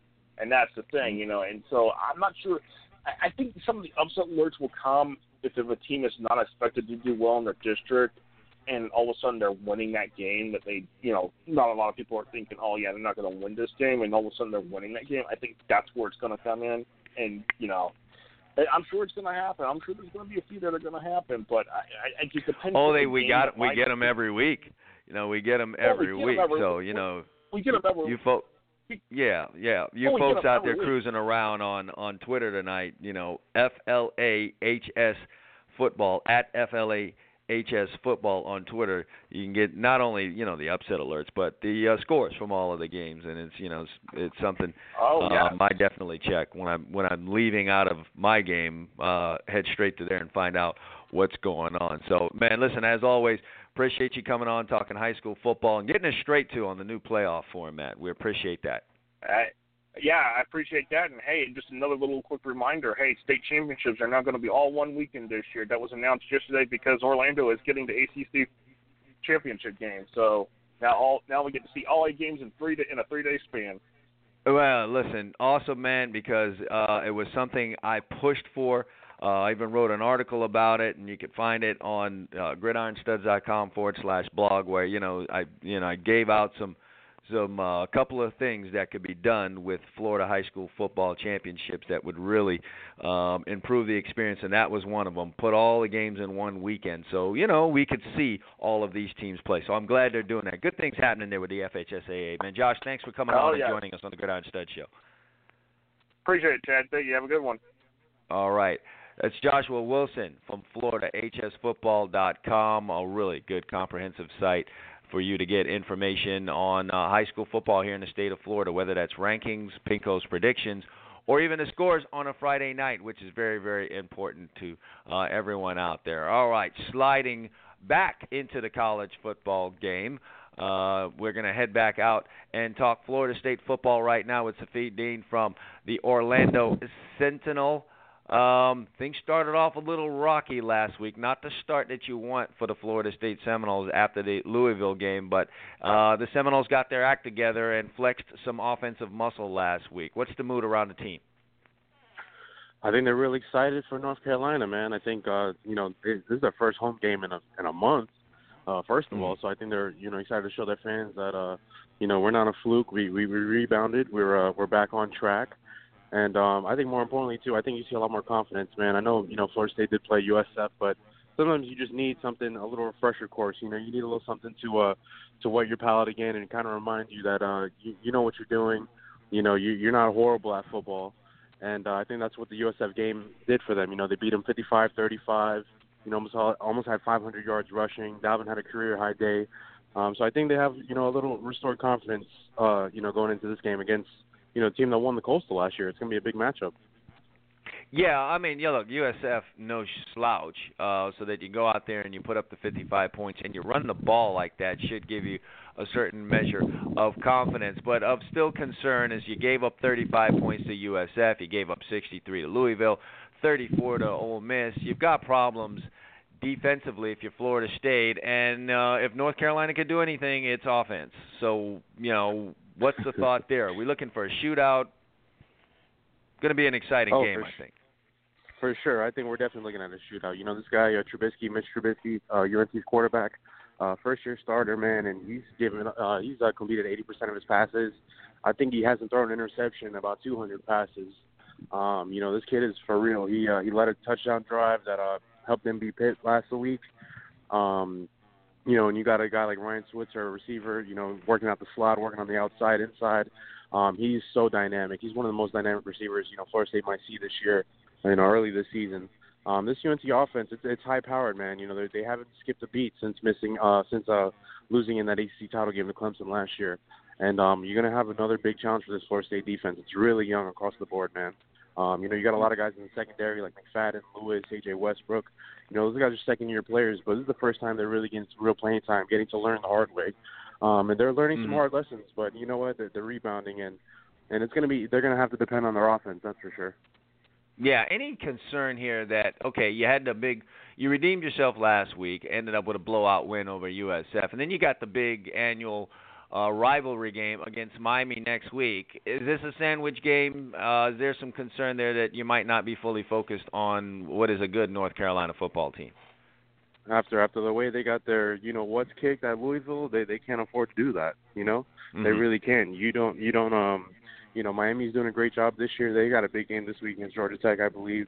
There's nothing that Florida State can look over, man. I mean, this North Carolina team has the ability, to beat FSU just like Louisville did. If they get on a roll there, it's going to be hard to stop them, especially with Trubisky being so accurate as a passer and being so dynamic in that passing game. Florida State can't afford to look this over, and honestly, they don't play well enough to do that. They have to really worry about themselves and take everything one game at a time. That's for sure. Yeah, the biggest thing, what's the biggest issue on defense right now? I know you said that they're young, but being a little bit more specific than that, what's the biggest issue on defense for Florida State right now? I think it's a confidence issue. I think, a lot of players are in position to make plays. They're just not making them. They're second-guessing themselves. They're getting to the point where, one mistake is going to, loophole into another, and when those things snowball, you kind of get what happened in that Louisville game, I think, once they get that second-guessing out of there, once they start believing a little bit more in their scheme and getting that more experience, I think it's only a matter of time before the defense really does show up. They have spurts in games where, USF, they stopped them 9 straight stops. You look at that Ole Miss game, they stopped that defense the whole second half. They stopped that offense the whole second half, So this defense is definitely capable, of shutting teams down. It just needs to put it all together. It has yet to do that in a complete game so far. Yeah, listen, I know you're a Florida State expert, but obviously you got to pay attention to what else is going on in the conference. Louisville and Clemson. Are you surprised Louisville is the road favorite in this one? And then what do you think is going to happen with the outcome in this contest? I think I'm really surprised Louisville is the favorite here. I think people have really underestimated Clemson this season. I'm sure they had a couple, those first couple games that they didn't look as great or maybe not as interested. Who knows there, but I think you can't deny the fact that Clemson's returning everybody, most of their players, including Deshaun Watson, and they're playing at home too. I definitely think that's the bookies trying to get you to lose some money there. Don't take that bet. I got Clemson going. I got Clemson winning that one, but I'll tell you what, Chad, if Lamar Jackson pulls that out, Louisville wins at Clemson this week, man. Just give him the trophy, man. He definitely deserves it. It'll be a performance by him that propels them. And just hand him the Heisman right there, man. Yeah, listen, there's still a lot of football to be played after this, but if he could do what he did to Florida State and then back it up against Clemson, showing really that that's no fluke, Early as Yeah. it is, I'd have to agree with you on that one, that, go ahead and hand him the trophy. Well, listen, man, certainly Florida State headed for an exciting game on tomorrow against North Carolina, and then it's the big one, Florida State against Miami next week. Can't wait to have you on to talk about that one as well. Thanks for joining us on the show today. All right, Chad. Have a good one, man. All right, that's Safid Dean from Orlando Sentinel, beat writer for Florida State Seminoles, talking about the mood around the team after the bounce-back win against South Florida. They do have North Carolina tomorrow. North Carolina can play offense. Florida State struggling on defense. What kind of game are we going to have there? I think we're headed for some excitement in that one. How it ends up, we'll have to see, too. A couple of big games going down in the ACC this weekend. So great to see that. Going to take a quick break. When I get back, going to talk some University of Miami football real quick here on the Gridiron Stud Show. We'll be right back right after this.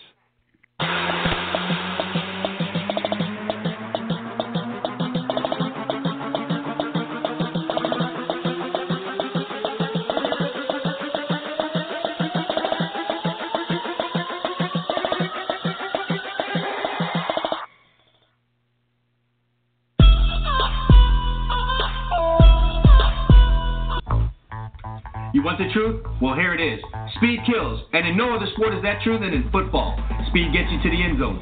Speed gets you to the ball carrier. Speed makes you a winner. Do you want championship-type speed? Do you want speed that kills? Then Complete Speed is what you need. Complete Speed is turning athletes into game breakers. With quick and easy methods that are easy to understand, Complete Speed can shave time off your 40-yard dash, make you quicker and more explosive. They have a clear progression, drills, and exercises along with specific instructions. They also have proven sample workouts and programs for you, the individual, or for you, the coach. Speed is what you need, so hurry now and check out Complete Speed. Just go to GridironStuds.com/Complete Speed. That's GridironStuds.com/Complete Speed for more information right now.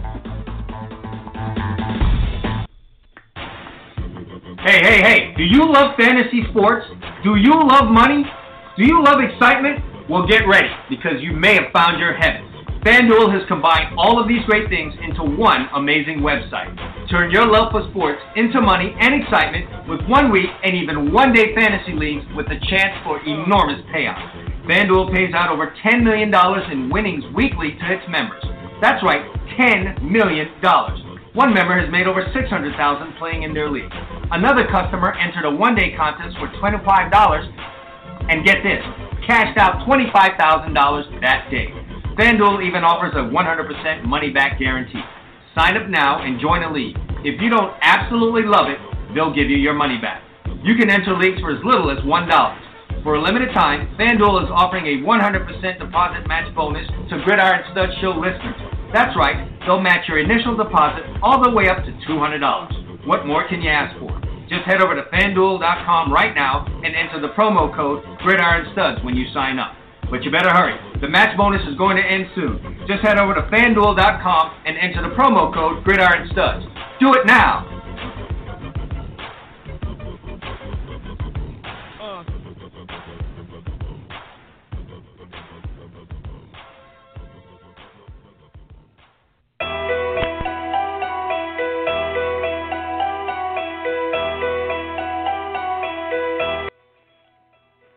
We're back here for the final segment of the Football Friday edition of the Gridiron Stud Show. We've hit it all here on the show today. Florida State football, Florida Gators football, college football, high school football, NFL football. Only thing left now is to talk University of Miami football. Very, I dare say a big game, interesting game going down this weekend for the University of Miami. 12 o'clock, high noon tomorrow. University of Miami is going to take on Georgia Tech in Atlanta on the road. Dangerous game. Dangerous game here. I don't like what the odds makers did in this one, making Miami such a strong favorite after a blowout win and a bye week. Sometimes you tend to get a little lackadaisical a little bit, a little comfortable. And you're playing a Georgia Tech team that lost on national television, man. And really in an embarrassing fashion, 26-7. You best believe Georgia Tech's week of practice has been crisp. They're going to come out with a little bit of anger. And they're going to come out full of piss and vinegar against University of Miami, who's not only coming off of the blowout win in the bye week, but they've got their big annual rivalry matchup against Florida State ahead next week. This puts Miami in a tough spot here, and I just think this number's really high. It's 7.5, actually. And this thing opened up, so we continue to talk about the point spread here, is Miami is -5. And, all types of, who knows, public and smart money goes in on the University of Miami and has risen this thing quite a bit. Just really makes me nervous about this game. Perhaps it's a tough one that Miami could pull out in the end with a kick. Listen, they go out and blow out Georgia Tech. Man, hold on to your hats, because everything here would indicate that in a situation like this, maybe you're not up to be playing your best football. And if in that situation the University of Miami goes out and knocks out Georgia Tech's two front teeth, hold on to your hat here, folks, because we got some serious football being played down in Coral Gables, which I think we do anyway.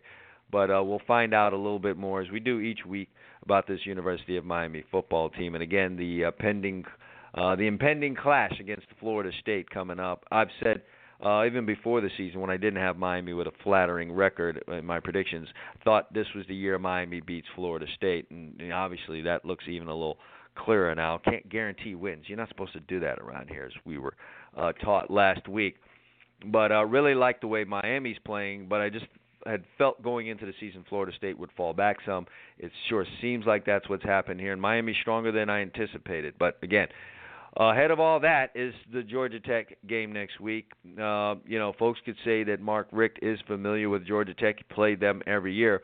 Well, you know what that means? That means Georgia Tech's also familiar with Mark Richt. So there won't be too many surprises on either side here for each team schematically, as, both sides going to pretty much know how each other go about playing football. So, again, it's high noon tomorrow. Be ready to tune in to that one. Very interesting to see how the University of Miami comes out and handles themselves ahead of that Florida State game and off of the win and some time off. Are they all systems go, and are they fully dialed in and focused? But so far, 3-0 on the season, and you got to like what you've seen out of the University of Miami thus far. All right, well, so that's going to do it for us here on the Gridiron Studs Show, another Football Friday edition. My favorite show each week is the Football Friday edition. We get to talk about it all: high school football, college football, NFL football, the big three in the state, Miami, Florida, and Florida State. We get it all in on here, plus we give you predictions from college and NFL and a fantasy football focus. So if you missed all that and you're just now tuning in, you missed a good show. But the good news is you could always listen to the archive of the Gridiron Studs Show. Just go to GridironStudsShow.com or find us on iTunes. We're on iTunes. Our podcasts are on iTunes. Go subscribe, man. You never have to miss another show because you are busy. We'd like to thank you all that listen to us live here on the Gridiron Studs Show. Thank you for making this a featured show on blogtalkradio.com. For all of my guests and for my co-host, Emil Calomino, I'm Chad Wilson. Enjoy the weekend. Kicks off tonight with Friday Night Lights. Enjoy the weekend.